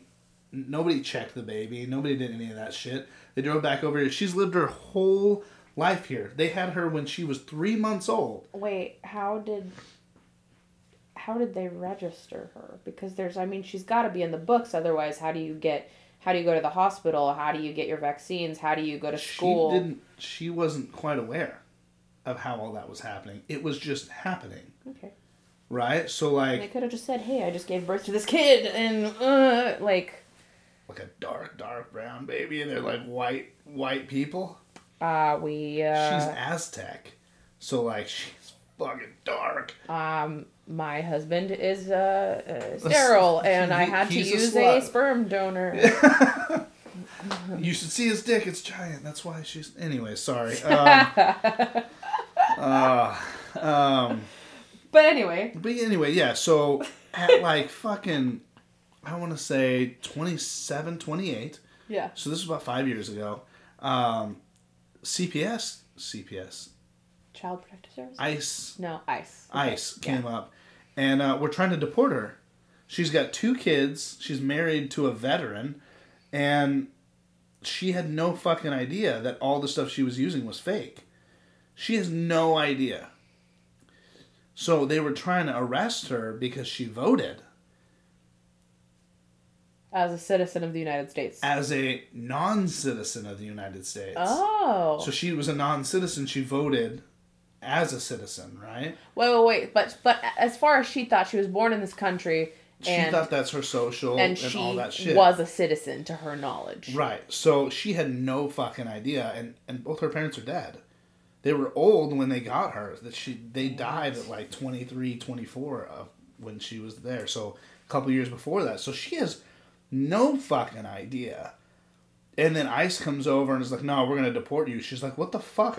She just had a baby like 3 months before they came over there. Like, yeah, so it was this huge fucking battle, and people got a hold of me, and I was like, I fucking hate that bitch, but, like, that sucks. You know? Like, I feel bad anyways, even though, like... we didn't end very well. Put the differences aside. It's just empathy. Yeah. Well, at the same time, that's bullshit. And I knew her parents, and like as soon as somebody said what happened, I'm like, that fucking sounds like them. Well, listen to this. So I was not born in this country. Can't be president. That's a bullshit fucking rule. It is a bullshit rule. It's a bullshit rule. You have to be born in this country. And you have to be like over 55 or 65 or some shit. No. It's 35. You have to be over 35. That's Canada. No. 35 to be president here. Are you sure? Obama was like in his early 40s when he started. Yeah. It's 35. Come on, Buttigieg ran. He's like barely a teenager. Come on. I don't know, man. So cute. Barely a teenager. He's adorable. I want him for president, damn it. Tired of looking at all these senile men, man. If you're senile, you should not be running a country. Am I the only person 35. that's like... Yeah. Am I the only person that's like, if 62 or 62 or 63 is the legal age for retirement, then maybe that should be across politics as well? This must have just changed, and you have to have been a resident for 14 years. Oh, really? So the 35 hasn't changed. It's been that way since I was in high school, at least a decade. I think that's been a rule for a long time. A resident for 14 years and 35 years of age. Interesting. A resident, though. That's interesting. Must be a natural-born citizen of the United States, a resident for 14 years. Well, meaning, so if you're born in this country and you have citizenship, you have to at least live here 14 years. Got it. Oh. Got it. But you still have to be, you still have to be born here. Natural born. That's dumb. It's totally fucked up. Nobody who is white, which is all of our presidents to date except Obama, nobody who is white is a natural, like... Yes, maybe they were born in their lifetime in this country, right? But their ancestors are from Europe, so the only people that technically... What about George Washington? Did he come over here? Yeah, man, he's white. He's super white. I know he's white, but like, if he was our first president, don't you think he came from Europe, right? Yeah. He came on the boats and shit. Yes. So who made these rules? And then he doesn't get to be president. Strike his fucking name. Well, that's like the first few presidents, actually. Well, then fuck them So all. this must have been like a newer rule. That doesn't because count, that's then. a really great point. It's a really great point. Yeah. Well, actually, hold on. I don't know. Was George Washington born here? I'm not sure because you have to understand, like, the first European settlers settled in, they got here in, like, the 1400s. Late 1400s. Maybe 1500s. Thank you, Google. So maybe they were born here. We don't know that. Because by the time independence came around, born 1776, motherfucker.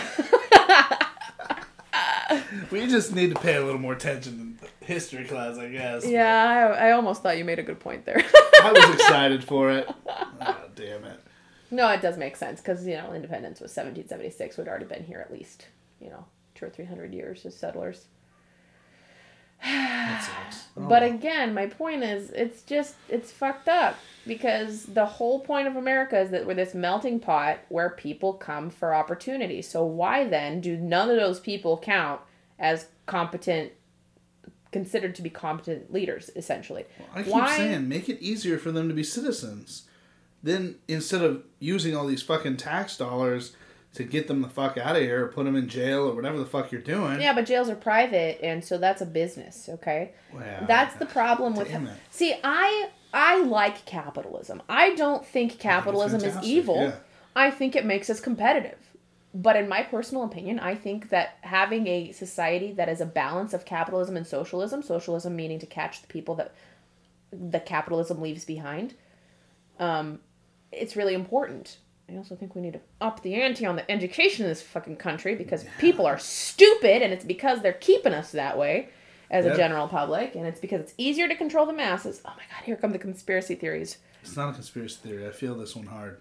Yeah, I mean, at the end of the day, it's easier to control the masses if they're, undereducated. And do you understand that there is a percentage of people in this country of supposed opportunity, this country of supposed greatness, and there are a percentage of people here that are illiterate, cannot read or write.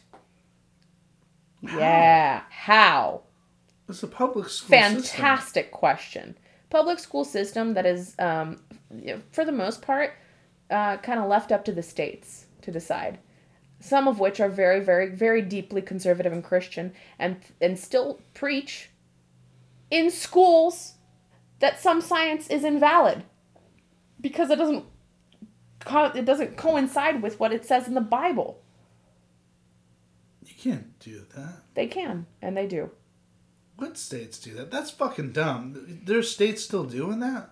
There's states that literally use textbooks that have incorrect history in them.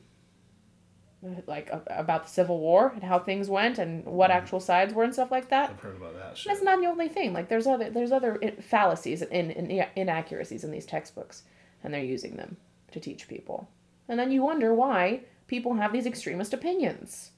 Because they were literally taught inaccuracies in school so that they could be manipulated.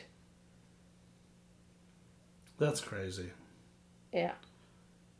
Yeah, and that's, yeah, I just, I'm sorry to, like, make this fully political, but... No, dude, don't. This is what I'm saying. This is what we do.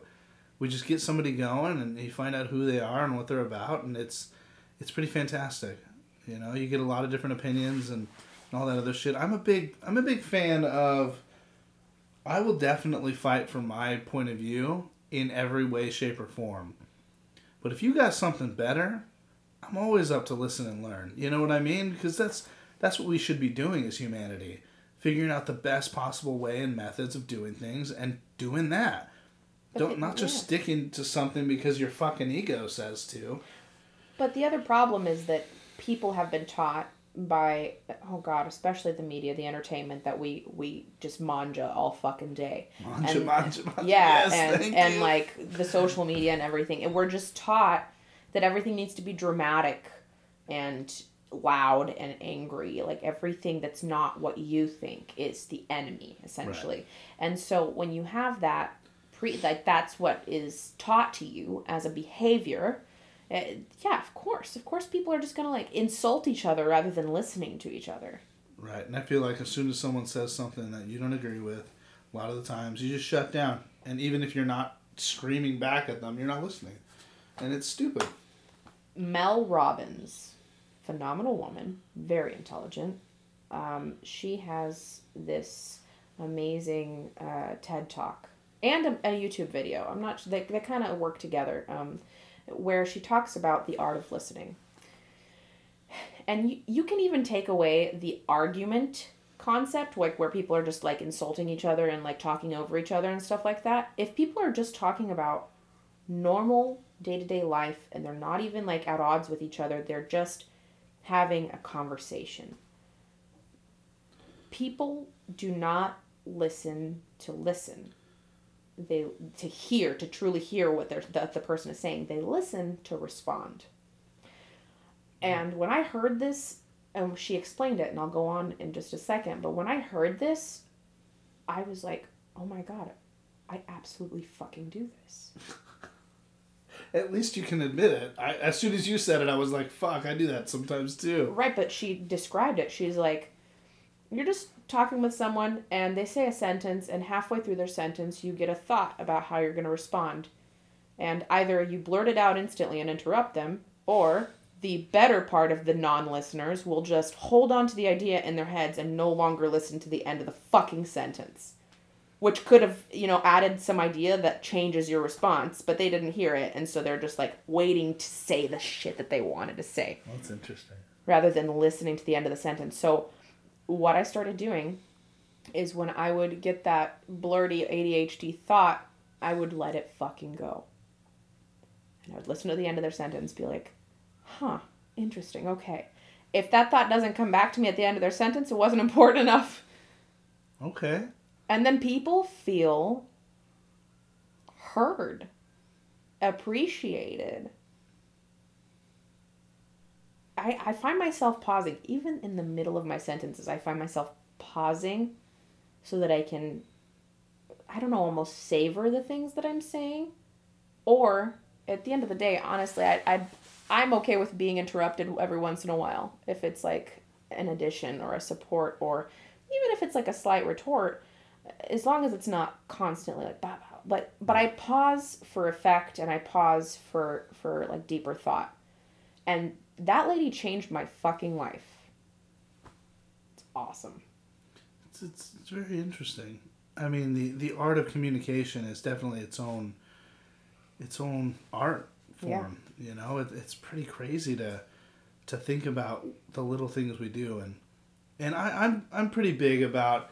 Every once in a while, I'll cut somebody off in the middle of their sentence and stuff like that. But I definitely have gotten way better. And I think this podcast actually really helped a lot. Because I like interviewing people, right? So, like, this whole episode is about you and your views. Yeah. And, of course, I'm going to be here to tell you how I feel about them and kind of conversate about those topics. But it's definitely helped me sit back listen to what people are saying and really get the full idea behind their thoughts and their words versus just doing that whole listening to respond. So, yeah, I gotta do that. Mel something? Mel Robbins. Mel Robbins. I can send it to you. That'd be cool. Yeah. She's really cool. She's also got some mad ADHD. Yeah. And she just, she's got this phenomenon that she developed, that she decided. And I don't know if she heard about it from somewhere. It's been so long that I've watched this that I don't remember, but called the 5-second rule. Sorry, I swallowed some of that. Get You're good. Don't worry.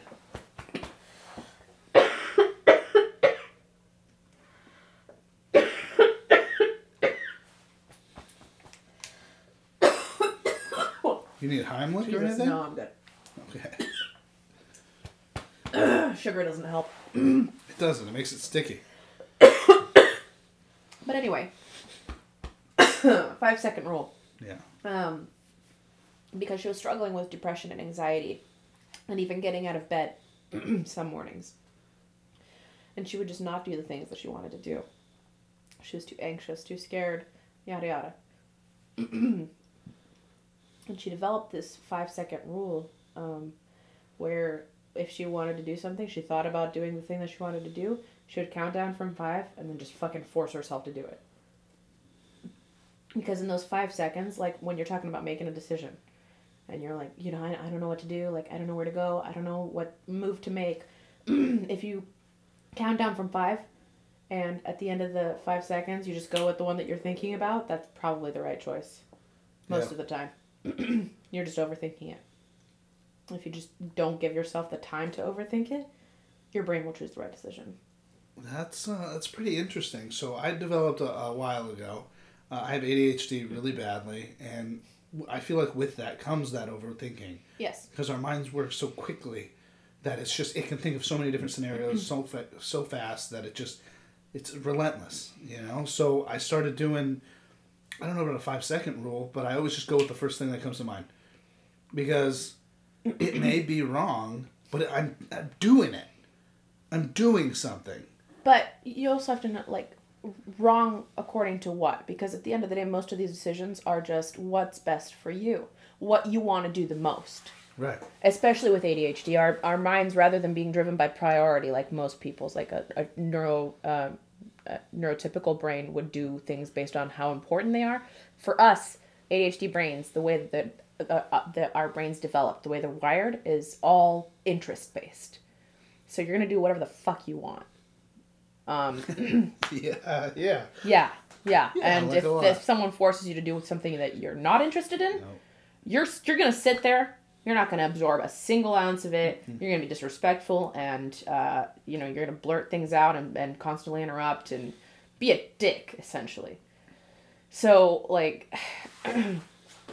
essentially, the 5-second rule, we're ADHD brains, and honestly, neurodivergent brains in general, autism and all that, they work, well, I don't want to say everyone works best under pressure, but especially ADHD people work best under pressure. Oh, yeah, absolutely. So when you give your brain the 5-second rule, or you say knee jerk, that's it, and that's your limit, that's pressure. Yeah. You're working best under pressure, is essentially what you're not giving your mind enough time to fuck you. Yeah, that's a good way of putting it. For real. I mean, I don't know how many times I've gotten a bunch of stuff done, and just because during that time I was like, you're just going to do it. Yeah. Do it. Whatever comes to mind, that's what we're going to do. We're going to do it immediately. But then there's those times where I'm not doing that, and I get nothing done because I've been concerned about one thing the whole time. And then I start working on that one thing. Even if I'm working on that one thing, well, I need to set this up first before I do that. Then I start setting this up, and then I start doing something else over here, and then something else over here. I never even get to that other fucking thing because I'm working on all the other things to get ready to maybe do that thing. And it's mentally. Right. Yeah. Right, and it's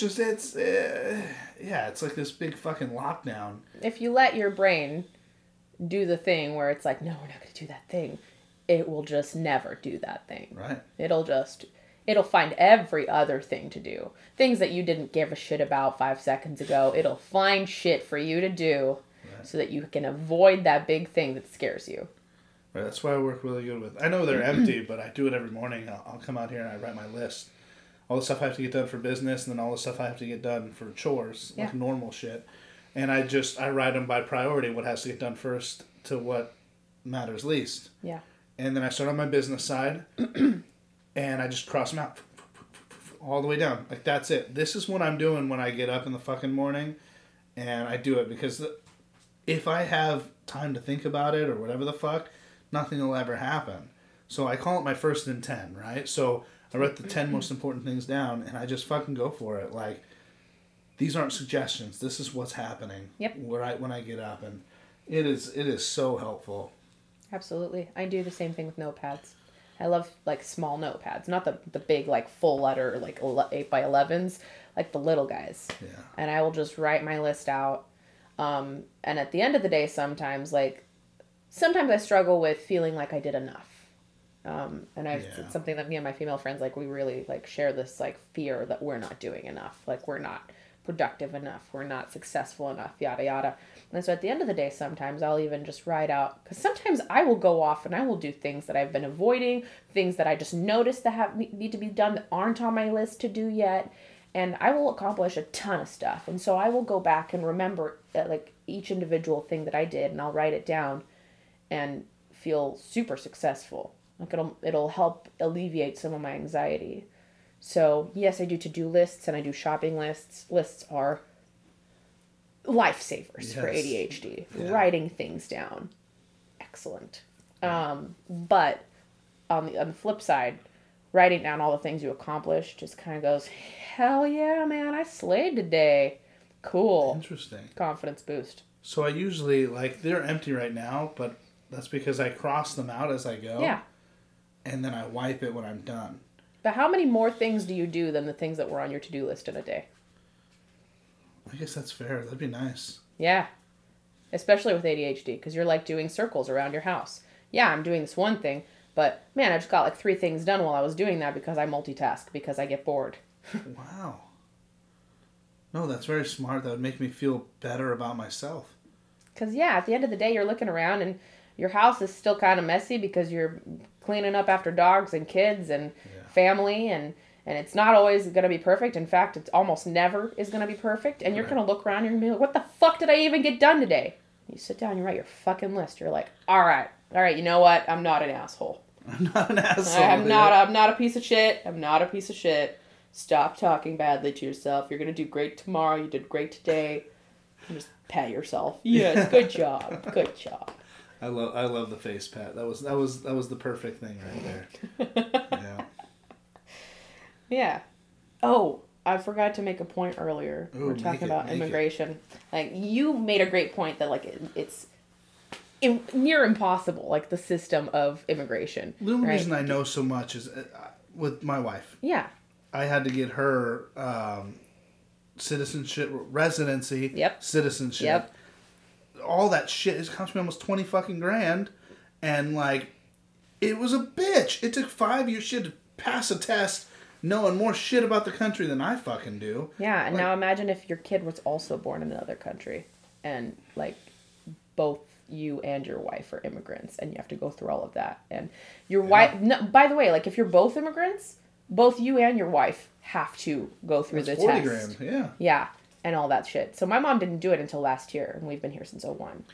Wow. She's been very resistant. She's with learning the language and with becoming, just the whole thing. She's like, fuck these Americans. They don't appreciate anybody. They don't give a shit about anybody but themselves, blah, blah, blah, blah. The whole thing with the language. I love my mom for this, honestly, because part of my personality is because she was so, I don't know, she was for herself before anyone else. Except my dad. She loves my dad to a fault. And me, of course. But, like, the philosophy was always, if the Americans want to understand me, they fucking will. And they did. It's true. It's absolutely true. She has broken English. Like, she speaks English, but it's broken. And most Americans feel very entitled. And they'll be like, wow, she can't even learn language. She's in this country. Blah, blah, blah, blah. Right. Fucked up attitude. Yeah, that's stupid. It really is. Your grandparents are from Italy. Like, shut the fuck up. Yeah. Like, And do you speak Italian? No, then you're an idiot. You should have learned Italian from your grandparents. Why? I live in America. We speak English here. That's fucking dumb. That's the concept. Yeah. That's the perception. That's the fucked up attitude of America, that we're the best and everyone else should swing to our comfort. Oh, fuck that. Yeah. But, that's why she was so pissed all the time. She's like, no, they want to understand me. And the people that wanted to understand my mom, that wanted to be friends with her, that appreciated her and cherished her, understood her and her broken English. And it's very true. But yeah, and she was, up until about last year, she was like, I don't even know if I want to stay in this country or be a citizen. Why would I do all that effort? And like, but the citizenship test is difficult for American-born people, because nobody knows history. Like, I'm sorry, but like the education level is so low in this country. Not to mention, it hurts. like, who's the fucking national treasurer right now? Yeah. I don't fucking know. Why would I know that? Like, that's my thought on that. But they have to know. And they have to understand, like, they have to, with their broken English, they have to sit there and comprehend a complex question in our language. Things that don't come up in everyday life. Nobody fucking talks about. And can we go over the fact that the difference between, like, Congress and whatever, the Senate and stuff like that? Nobody fucking talks about that. People born in this country sometimes don't know the difference. Oftentimes don't know the difference between Senate, Congress, House of Representatives. You don't need to explain it to me. I don't care enough to figure it out. Otherwise, I would have. Should I care? I mean, no. I think knowing the way the systems in place work. I just feel it benefits you eventually. At that point, past state level, you're just looking at a bunch of fucking douchebaggy old people that'll never fucking leave, even if you paid them to, because that's what we do. We pay them millions of dollars to fucking sit in chairs. They don't give a fuck about you. They care about themselves and their money and their aspirations. But essentially. But you have to understand, like, the representatives, House of Representatives, like, those represent each state. Like, that is state level. That's where state gets into federal. And that's where who you put in those positions makes a difference on the federal level. Are those termed? I can't remember which stations don't have term limits. But yeah, there are certain ones that don't have term limits. Yeah, those ones, I don't like those ones. Well, I mean, I just think it's absolutely blasphemous that we have any position in government that doesn't have a term limit. Yeah. I'm talking like superintendents of schools, like school districts included. They should have term limits. Yeah. Because I'm not just talking about the chance that exponentially rises that person becomes somehow influenced in a negative way, and essentially bribed, bought, and bullshit. You know what I'm talking about? Like, Absolutely. They become broken after a certain amount of years. But in addition to that, you're losing out on the opportunity to have new, fresh ideas in that office. It's very true. One person should not be in the same place for that fucking long in government. There's just... I like the 35-year minimum simply because you gotta mature a little bit before you can run a country. Even running, like, in a small way. Even if you're a representative or a mayor or something. I think 35 is fine. Yeah. It was when I thought it was like 50-something that I was pissed off. No, 35, yeah. Okay. It's pretty good. Because when you're younger, you've got all that bullshit teenage energy that's like, I know everything, fuck your opinions, blah, blah, blah. That just definitely needs to dissipate before you have any kind of fucking power. Right, but you also, a 35-year-old still got that fucking, I want to change the world in a good way. Exactly. Mentality. They've still got some stimulus. Right. Yeah. Yeah. Zest for life. Zest for life. I like that. Yeah. But anyway, well, like, back to we keep segueing. It happens. What I'm getting at with the immigration thing is when my dad became a citizen, I became a citizen. He made it that way. Oh, interesting. Because Okay. I was under 18. I think at the time when he became a citizen, I came here when I was 6, so plus 5, I was about 11 or 12 probably. Okay. When he finalized and got his shit taken care of. They gave him a naturalization certificate. And we got passports and everything, but they never gave me a naturalization certificate. So I have my U.S. passport, and I have my Social Security, and under all those things, I'm labeled as a citizen, yes. But what if, like, the system explodes, and I lose all of my passports, and, I only have one valid one. I can't remember if they gave me my child passport back or not, but my point is, let's say I lose my fucking passport, and I don't have a naturalization certificate. It costs me $1,200 to get one, and they never gave me one in the first place when I was naturalized. Did you ask him about that? Well, apparently, like, I don't know if it was just like they don't give them out to under 18-year-olds or something like that, but it makes no sense. If I was naturalized and I'm a citizen, why did you not provide me that document? Why do I have to pay $1,200 in your broken system where, like, people can barely afford to live? So how am I supposed to shell out $1,200 fucking dollars for a piece of fucking paper that tells me that I'm a naturalized citizen? That's nuts. When you never provided it in the first place. And they're like, well, just is what it is. And I'm like, bat your dick around. Are you fucking kidding me right now? Like, seriously? Yeah. Yeah, no, I get it. That sucks. But no abortions at a federal level. Huh. On a federal level, no abortions. But I can hardly live, and you won't give me a naturalization certificate even though you never gave it to me in the first place. But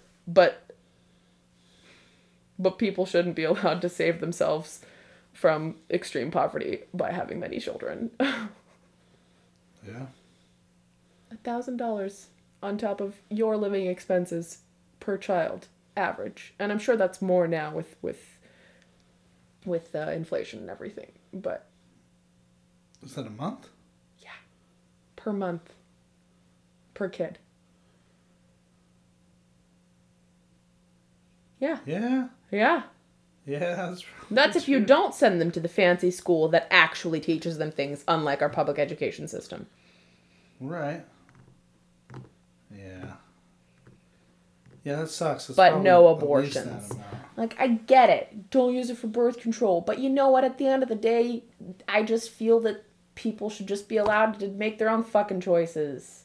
What is it about? I just don't get what it is about wanting to control women's bodies so much. Like, oh, don't kill that baby. It's literally a cluster of cells. I'm sorry. I know. I'm so fucked up. I'm not. I just don't see it as what they're making it out to be. Like, showing all these pictures of dead babies, like full formed, like, first of all, we're talking about like late term abortions. I want to meet the woman. I want to meet the woman that at like 7, 8, 9 months is like, yeah, I mean, honestly, I thought about it, but I'm fucking kind of done with this shit. I don't even want this baby. I don't want to take care of it. I don't want to wait for it to be fully, like, developed and born to give it up for adoption. I just want to kill it now. No. I'm sorry. If she exists, she's one single, maybe 2 people in the world that are psychotic like that. Yeah. This pushing of this complete fallacy that there's these women that are just like fucking full-term aborting their babies and they're born alive and they're like killing them. No, I'm sorry. If a woman is aborting a baby late term in the last trimester, it's because either it's threatening her life, or the baby isn't going to make it out alive, or the baby's going to make it out alive and it's going to die within minutes or hours or days of being born, okay? So at that point, we're saving trauma. That's what most late-term abortions are. Interesting. And so it's just one of those things that I'm like, come on, you guys. Let's stop this. Like, why is it any of your business? If you have religious beliefs, apply it to your family. Apply it to your congregation. Apply it to your community if you want. But at the end of the day, it's their personal business. And at the end of the day, it's not affecting you at all. If they're going to go to hell for aborting their baby, which, by the way, nowhere in the Bible. Nowhere in the Bible. He literally says, life happens at first breath, I'm pretty sure. Somewhere in the Bible, more or less, like, ad-libbed. It says something like that. So, fine. They're going to go to hell. But your religious beliefs, there's a separation of church and state for a reason. Okay? You can't... It gets really muddy when you muddle that, you know? Yeah. For lack of a better word, a little redundant. But you can't tell people what to do based on your religious beliefs. That's why we left England. That's why we left a lot of European nations and came here and started in the New World. Was because... And that's the whole reason... That's what our forefathers wrote the Constitution about. And why they gave religious freedom. Freedom of religion in our Constitution. Why there are amendments in our Constitution. What is an amendment? A lot of people do not know what that word means. An amendment is kind of like in a contract. You wrote a contract, you wanted to change some things. You write an amendment with those changes. Everyone in the contract signs. Yeah. Etc. Like in real estate. You know, inspection addendum. All of those things. Like, those are basically amendments. They're additions that people have to agree on. Yes. In order for it to be added, yeah. Exactly. So, the forefathers literally said, essentially by creating the ability to amend the Constitution, they were saying, we cannot apply what we appreciate today to the future. The future is uncertain, and things will change, and perspectives will change. People will change. So this Constitution, this document, has to be a living, breathing document that can change with history. Interesting, okay. And yet, even then, even when they were religious, they had their beliefs. Even then, they said freedom of religion and all that shit. So you can't force your religious beliefs on others. You can't create federal laws based on your fucking religion. I'm sorry. Especially with science today. And don't get me wrong, science is not black and white, you know, truth constantly. But it's truth until it's disproven with facts, with solid, tangible information. Absolutely. Science is changing this entire world, and it's doing it quickly. And it's not because that shit doesn't work. People aren't fucking stupid. They're running a hypothesis. They're going through it. They're proving it correct with the amount of facts they have. And if you want to dispute that, the good thing about science is they say, please do. Show me it's wrong, and let's see how we can get to a better course of action through a different way. It's smart. But people really are just taking advantage. You know, taking words like... I don't know why I'm throwing out all that shit over there. I'm pulling this whole fucking seam out. Oh, well. So, it's crazy because you're saying everybody has to separate state and religion, right? Yeah. So, yeah, that doesn't make any sense why you would think one thing's going to work for everybody, because if it all worked for everybody, wouldn't there be only one religion? It's just there's too much gray area. When we're talking about abortive care, it's not just abortive care, it's reproductive health care. A lot of these clinics are offering, you know, birth control and teaching people about their bodies and taking care of people when they have illnesses like STDs and stuff like that. It's not just abortive care. And you're just like taking all the money away and the funding away and the legality away from these clinics just because they're doing one service when they're offering an entire array of services that are so necessary to the thriving of our communities. Well, you know what's crazy? I've been to El Salvador a couple times. Yeah. And Andrea's my wife. Her cousin is a huge activist down there. She's going to be a politician. She's going to change that fucking country, and it's going to be great. Awesome. But, like, one of their biggest things is abortion's not really a big thing down there. No. It's just expensive, and it just doesn't happen, right? If it does, it's like with a hanger kind of shit, right? Not necessarily, because Bulgaria was like that around the time that I was born, and my I don't want to get too far into it, but people were having normal abortions, just, hush hush.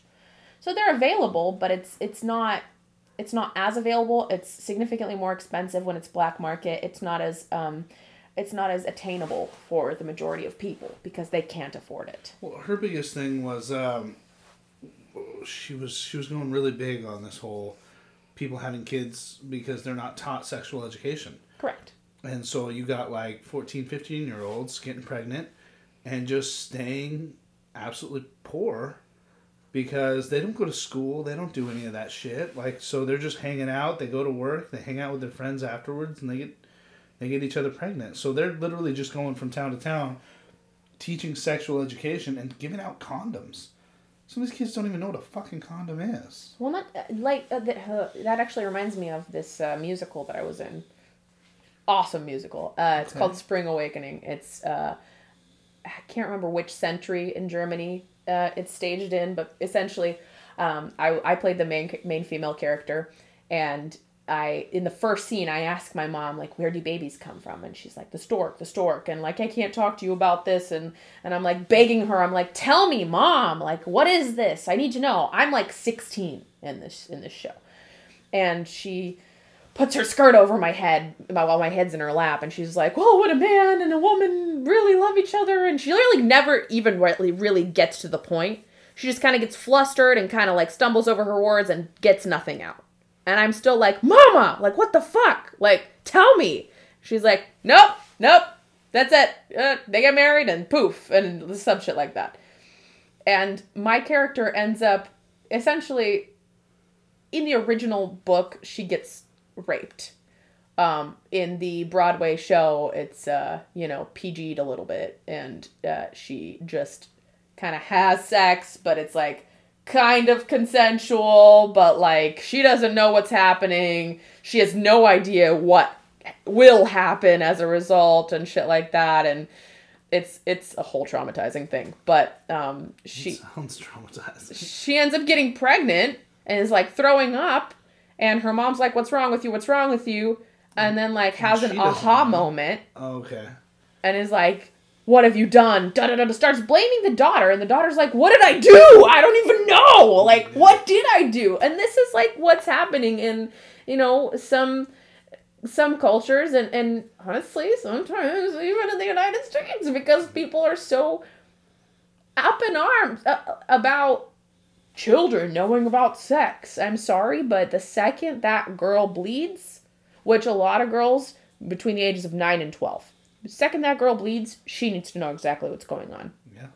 Because kids as young as second grade, kids as young as kindergarten, when they are together and alone without parents, start pulling down pants and seeing each other's private parts and being like, whoa, that's cool. Not knowing what the fuck it is or how, like, da-da-da-da-da. But once you get to the age where guys can have erections and come, and it's early, And it gets earlier the more meat with hormones that we're eating. That's actually one of my points, yeah. Yeah. That then is a living, breathing, reproductive human being, and you're telling me that they're too young to know what the fuck their parts do and what the result of that action is? Blasphemy. Yeah. Like, fucking, you're just doing young people a disservice. I have quite a few people who don't like the way I teach my kids, and I'm very open, and I'm a very sexual person already, and I'm not going to hide that from anybody, especially my kids too. Now, don't get me wrong, I'm not being fucking weird with my kids, right? But at the same time, like if you have a question, feel free to ask me. Because I know your peers are talking about it, and they're probably giving you inaccurate information because they're dumb kids. Right. Or like my son gets his phone, and he'll sit in the bathroom for half an hour, and I'm like, clean up. Can you clean up and get the fuck out of here? I need you to do some shit, right? Like, he's a 14-year-old boy. I know what the fuck you're doing in there. It's not a big deal, right? He goes on a date, right? He walks some girl home. I'm just like, if you're going to fuck her, wear a condom, And he doesn't want to hear that shit. Like, he doesn't want to hear that coming from me. But I'm like, look, if you don't, here's what's going to happen. You're either going to get her pregnant, or you can get an STD. Now, there's a smaller potential of that neither of those things happening, but you're 14. You don't know how to hold it back early. Well, assume those two things are going to happen, right? Because there's a good chance that they could. Higher probability because you're a teenager and you don't know how to track those things. Well, and you're taking that chance when you have sex. That's the no matter chance how experienced you are. But the thing is, the probabilities are higher when you're young because you're inexperienced. Because you don't know, like, when you're gonna come, man. Like, people are pre-ejaculating all the time. And the other thing is, women, how many women of adult age, like we're talking 20s and 30s, how many women know exactly how to track their cycle, know when they just ovulated, know when they are fertile, what the window is for fertility, every month, and when that falls exactly. I'm going to tell you, even the women that are tracking their cycles, even the women that are trying to use tracking as birth control, are not necessarily doing it accurately because it's extremely difficult. There's a lot of factors in it. I mean, unless you're having it at the same time the same day every month. Which nearly never happens. How the fuck are you going to do that? Your body doesn't run on our calendar, Not to mention, every ounce of stress as a woman that you take in could either prematurely start your period and your ovulation, or could... set it back? Yeah, absolutely, by a lot. Sometimes skipping it altogether. Oh, that's not stressful. If you're stressed enough. Yeah, just create a whole new fucking shitty party on your days. Yeah. On that time. Yeah, man. Yeah, PMS isn't enough. Let's put pregnancy scares in there. Right. Absolutely. Jeez, man. It's a lot. It is. Give them information, for fuck's sake. Yeah. Yeah, I actually just had a conversation with my daughter today. Probably about an hour before you got here. She's putting away the dishes, and she has a TikTok. Mm-hmm. I'm looking through a TikTok, and she's starting to do this whole... She did one where she's like, oh, don't worry, I'm going to come back, and I'm going to be a baddie. And she's like in just normal clothes. She closes the door, opens it, and she's wearing like this tube top and all this other shit, saying she's a baddie. And she's acting all like very sexual. And I'm like, you're fucking 10 years old. And I know that doesn't mean much to you right now because you don't quite understand what's going on. But like, she's got like 300-400 followers. There could be adult men on here watching these for the complete wrong reasons. And I know that sucks, but it's reality. You have to know that there are predators. Are they the minority? Absolutely. Right. Even if we're talking about like the Me Too movement and everything, right? Even if we took away that like college rape, like if we got that rape culture shit under control and normal men, didn't rape and always asked for consent, and we had that good safe structure, there would still be predatory people that are mentally unstable and unhealthy that are there, will always be there. I want to know why there's 40-year-old men following my 10-year-old. You know what I mean? That's what I want to fucking know. What the fuck's wrong with you? You didn't even live around here. It's predatory. That's gross. It's predatory. Yeah. But if you have 400 plus followers, what teenage girl is going to sit there and have time? And she's not even a teenager yet. But what young girl is going to have time to sit there and scroll through and like vet these kinds of things? Right. Like check this guy's profile. Whoa, gross. You're old. And then the other problem is the culture. More followers is good. It's kind of like the Trump concept that all publicity is good publicity. Right. And so, it's good that you're bringing this stuff up to her. Like the other day, she posted a video of her in her soccer uniform. Which, that's cool. I'm glad you feel comfortable about that. But you gotta understand, it also says exactly where you're from right here now. So these people who don't know where you live can track you down now. You know what I mean? Like, look, Washington. It says Washington Timbers. You can fucking put that on WW, There are crazy people in the world. Yeah, I needed to understand that fact. And it's not that that's the hard part is I want to get that across where I'm like, I'm looking out for you because I need you to understand it. Yeah. But at the same time, I'm also not trying to be like, I'm not trying to rain on your parade. Right, I'm not trying to be an asshole. I'm just trying to teach you. I'm trying to show you how to keep yourself safe. Yeah. And it's fucking bullshit to me that I have to keep a part of my daughter's mind fixated on the fact that there may be someone out there trying to rape you. Or hurt you or kill you. All these other things. Just because you look like their mom and their mom was abusive, okay? Ted Bundy was fucked up, what alright? the fuck? Like, why do I gotta deal with that with my daughter? You know, like... But, like, you have to understand, it's because there are people who think... like, there are people who abuse people and their children, right? Like, aggressively abuse. Like, beat the crap out of them, break their bones kind of abuse. And then those people turn into Ted Bundy. Do you know that Ted Bundy literally didn't murder a girl once because on the day that he was going to murder her, she cut her fucking hair. And she didn't look like his mom as much anymore.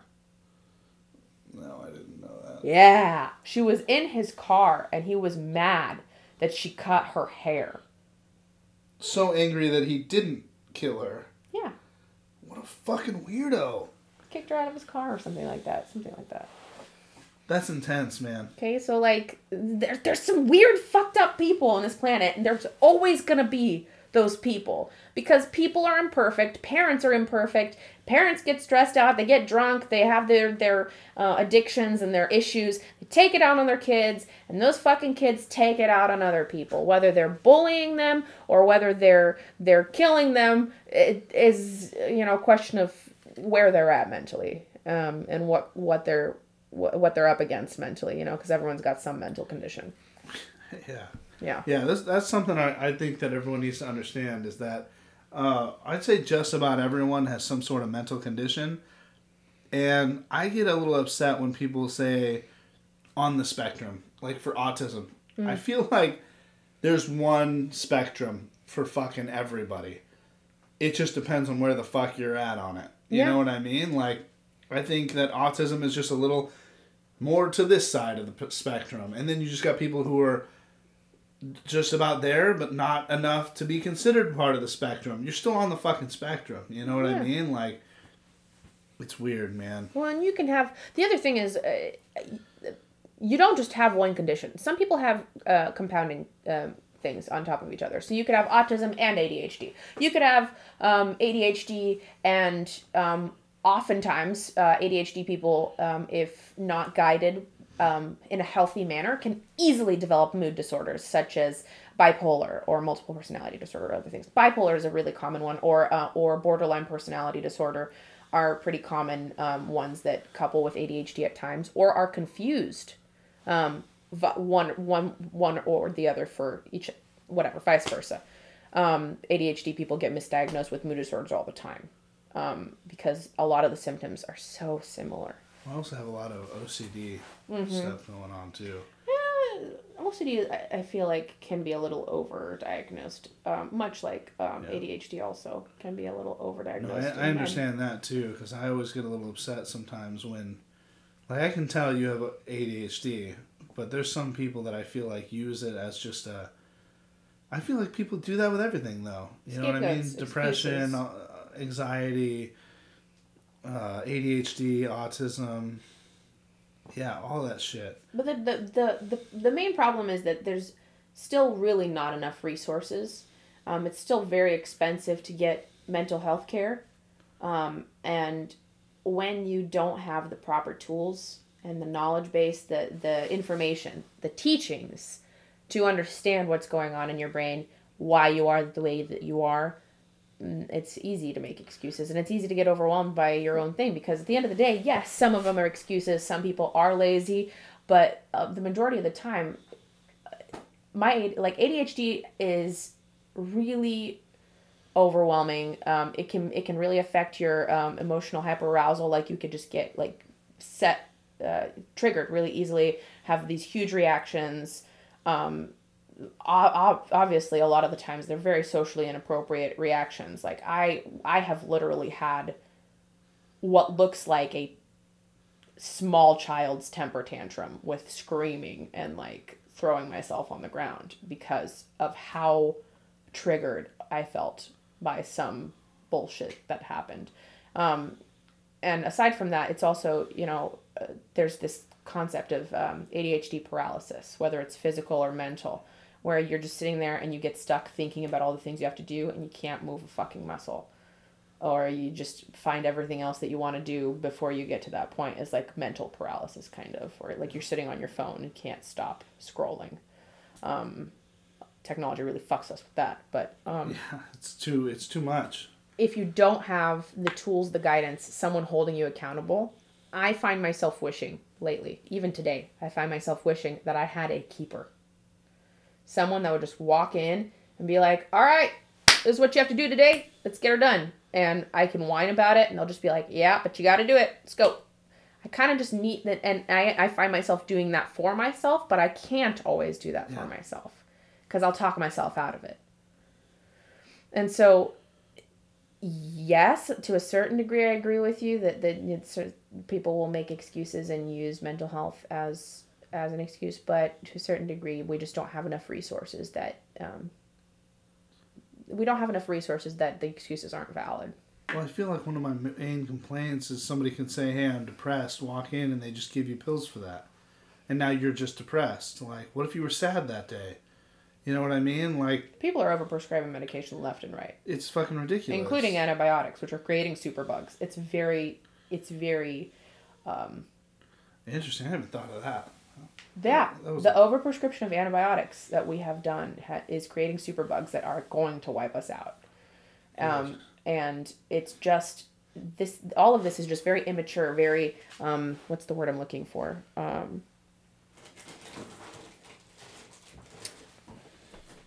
shit! I can't think of this word now. It's a very common word. Not immature, but irresponsible. It's very irresponsible of us as a culture. Especially with these professionals. They know that these things are looming, that these problems are looming, like with the antibiotics and stuff. But at the end of the day, and this is where capitalism needs some fucking reins, needs to be reined in with some socialist stuff. It needs to work together in tandem, the two systems. Because capitalism alone is really leaning on this fucking human greed problem. And when you're talking about privatized prisons, when you're talking about the healthcare system, mental healthcare system, the pharmaceutical, big pharma, the pharmaceutical industry, greed makes things really irresponsible because they see people as numbers and they don't care if we die. They don't give a shit if we continue to be sick. They just want to keep us sick because if we stay sick, rather than teaching us proper nutrition and exercise and teaching us natural remedies and ways to keep ourselves healthier and to avoid those illnesses in the first place, if they do that, they can't make money off of our illness. And if they cure our illness once we do get sick, they can't make money off of our illness. So they just create treatment that keeps us alive but sick. And that's sick. That's part of the problem. Yeah, it's disgusting. It really is. It's very disgusting when humanity stops giving a shit about humanity. Why tell you that exercise and nutrition will help your ADHD symptoms subside a little and calm down, and it'll be more manageable, and you won't feel the anxious, depressive side effects of your ADHD if you do these things. And you'll be able to get out of bed in the morning, and you won't hate yourself, and you'll be able to make better decisions if you just do these things in advance, rather than waiting until ADHD has someone sobbing in a corner, unable to move for weeks at a time, and their only solution is what? Popping pills. Well, there's another solution, but we try to stay away from that one. Pills, and that side effect, those pills, is thoughts and acts of suicide? What? Yeah. Your depression medication side effects are suicidal thoughts and actions. What? Yeah. I don't understand. It's funny. I mean, I was already headed that direction. Why'd you have to help out? I came to you to get away from those thoughts. Right. Hi, guacamole. Yeah. Yeah. Super fun stuff. It's pretty interesting. Yeah. All right. Well, shit. How long have we been doing this? A long time. Holy crap. Yeah. All right, sorry. You're going to have to do some editing. I don't edit anything. You don't edit? Nope. This is a really long podcast. He's going to listen to something for like 2 hours. Somebody who finds it interesting. Yeah. Maybe. Hopefully someone does. All right. You got a shout out?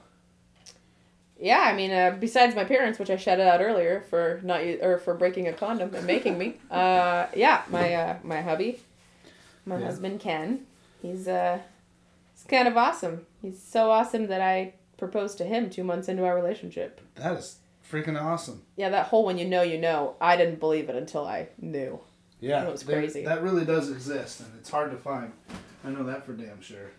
Yeah.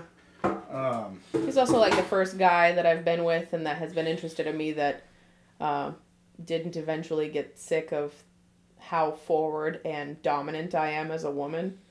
Yeah, most guys turn into real pussies about it. Yeah. Really emasculated. It sucks because a lot of people don't quite understand that, like, you should always be yourself around your partner. Yeah. Because the right one, those parts of you that you think that some people don't like will draw that person in. And the right person was made to fit together with you. You know what I mean? And there's never going to be a perfect way to do that, but the right person's going to make it feel that way. Yeah. So. Problem is that, from far away, especially in social situations, I'm very shiny.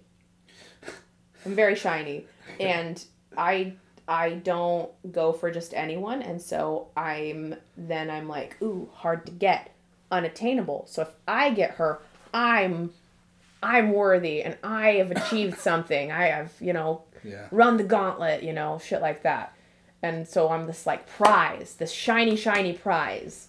And then once they've had me for a while, they're like, all right, but you got to submit. Because after all, like, the man's in charge, all right? And I'm a real man. So, part of it is like, I wrangled the bull and now you got to submit. And I'm like, which bull submits ever? Just out of curiosity. Your analogy's broken. Right. Because, yes, I am definitely a bull. Yeah. You got to learn to ride, not make the bull submit. Right.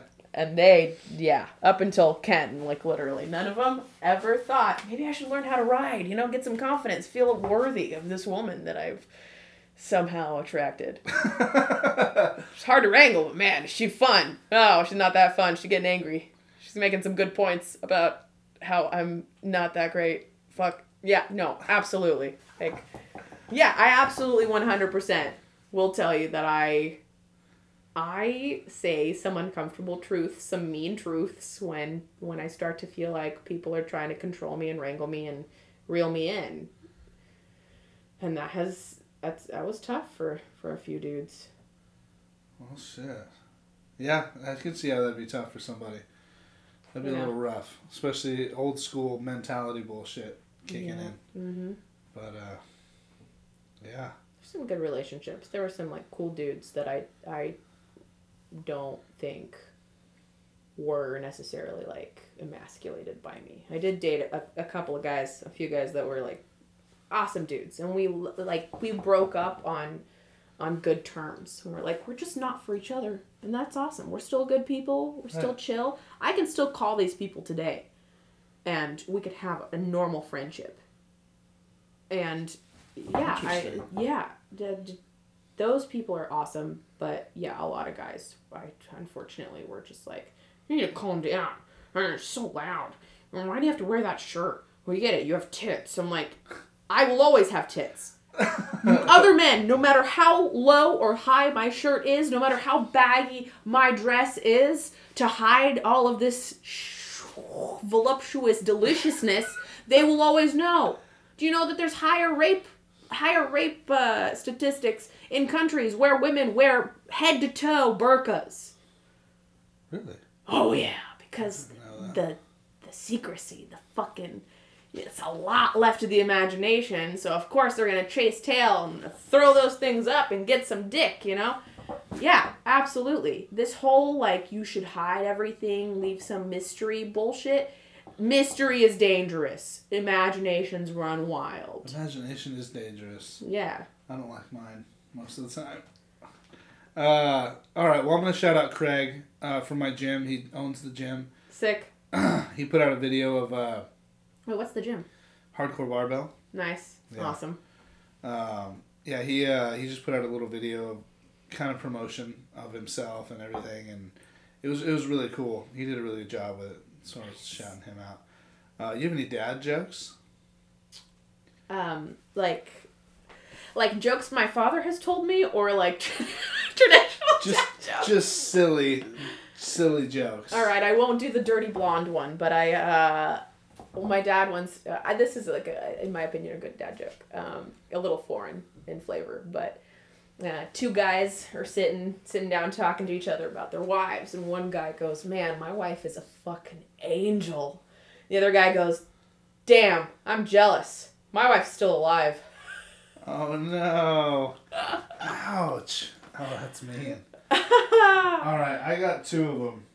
What kind of salt has the best vision? Sea salt. Right, I was gonna say that. Yeah. Okay, feel free to throw those in there. I don't think you're gonna get this one though. What do you call a monkey that works in a call center?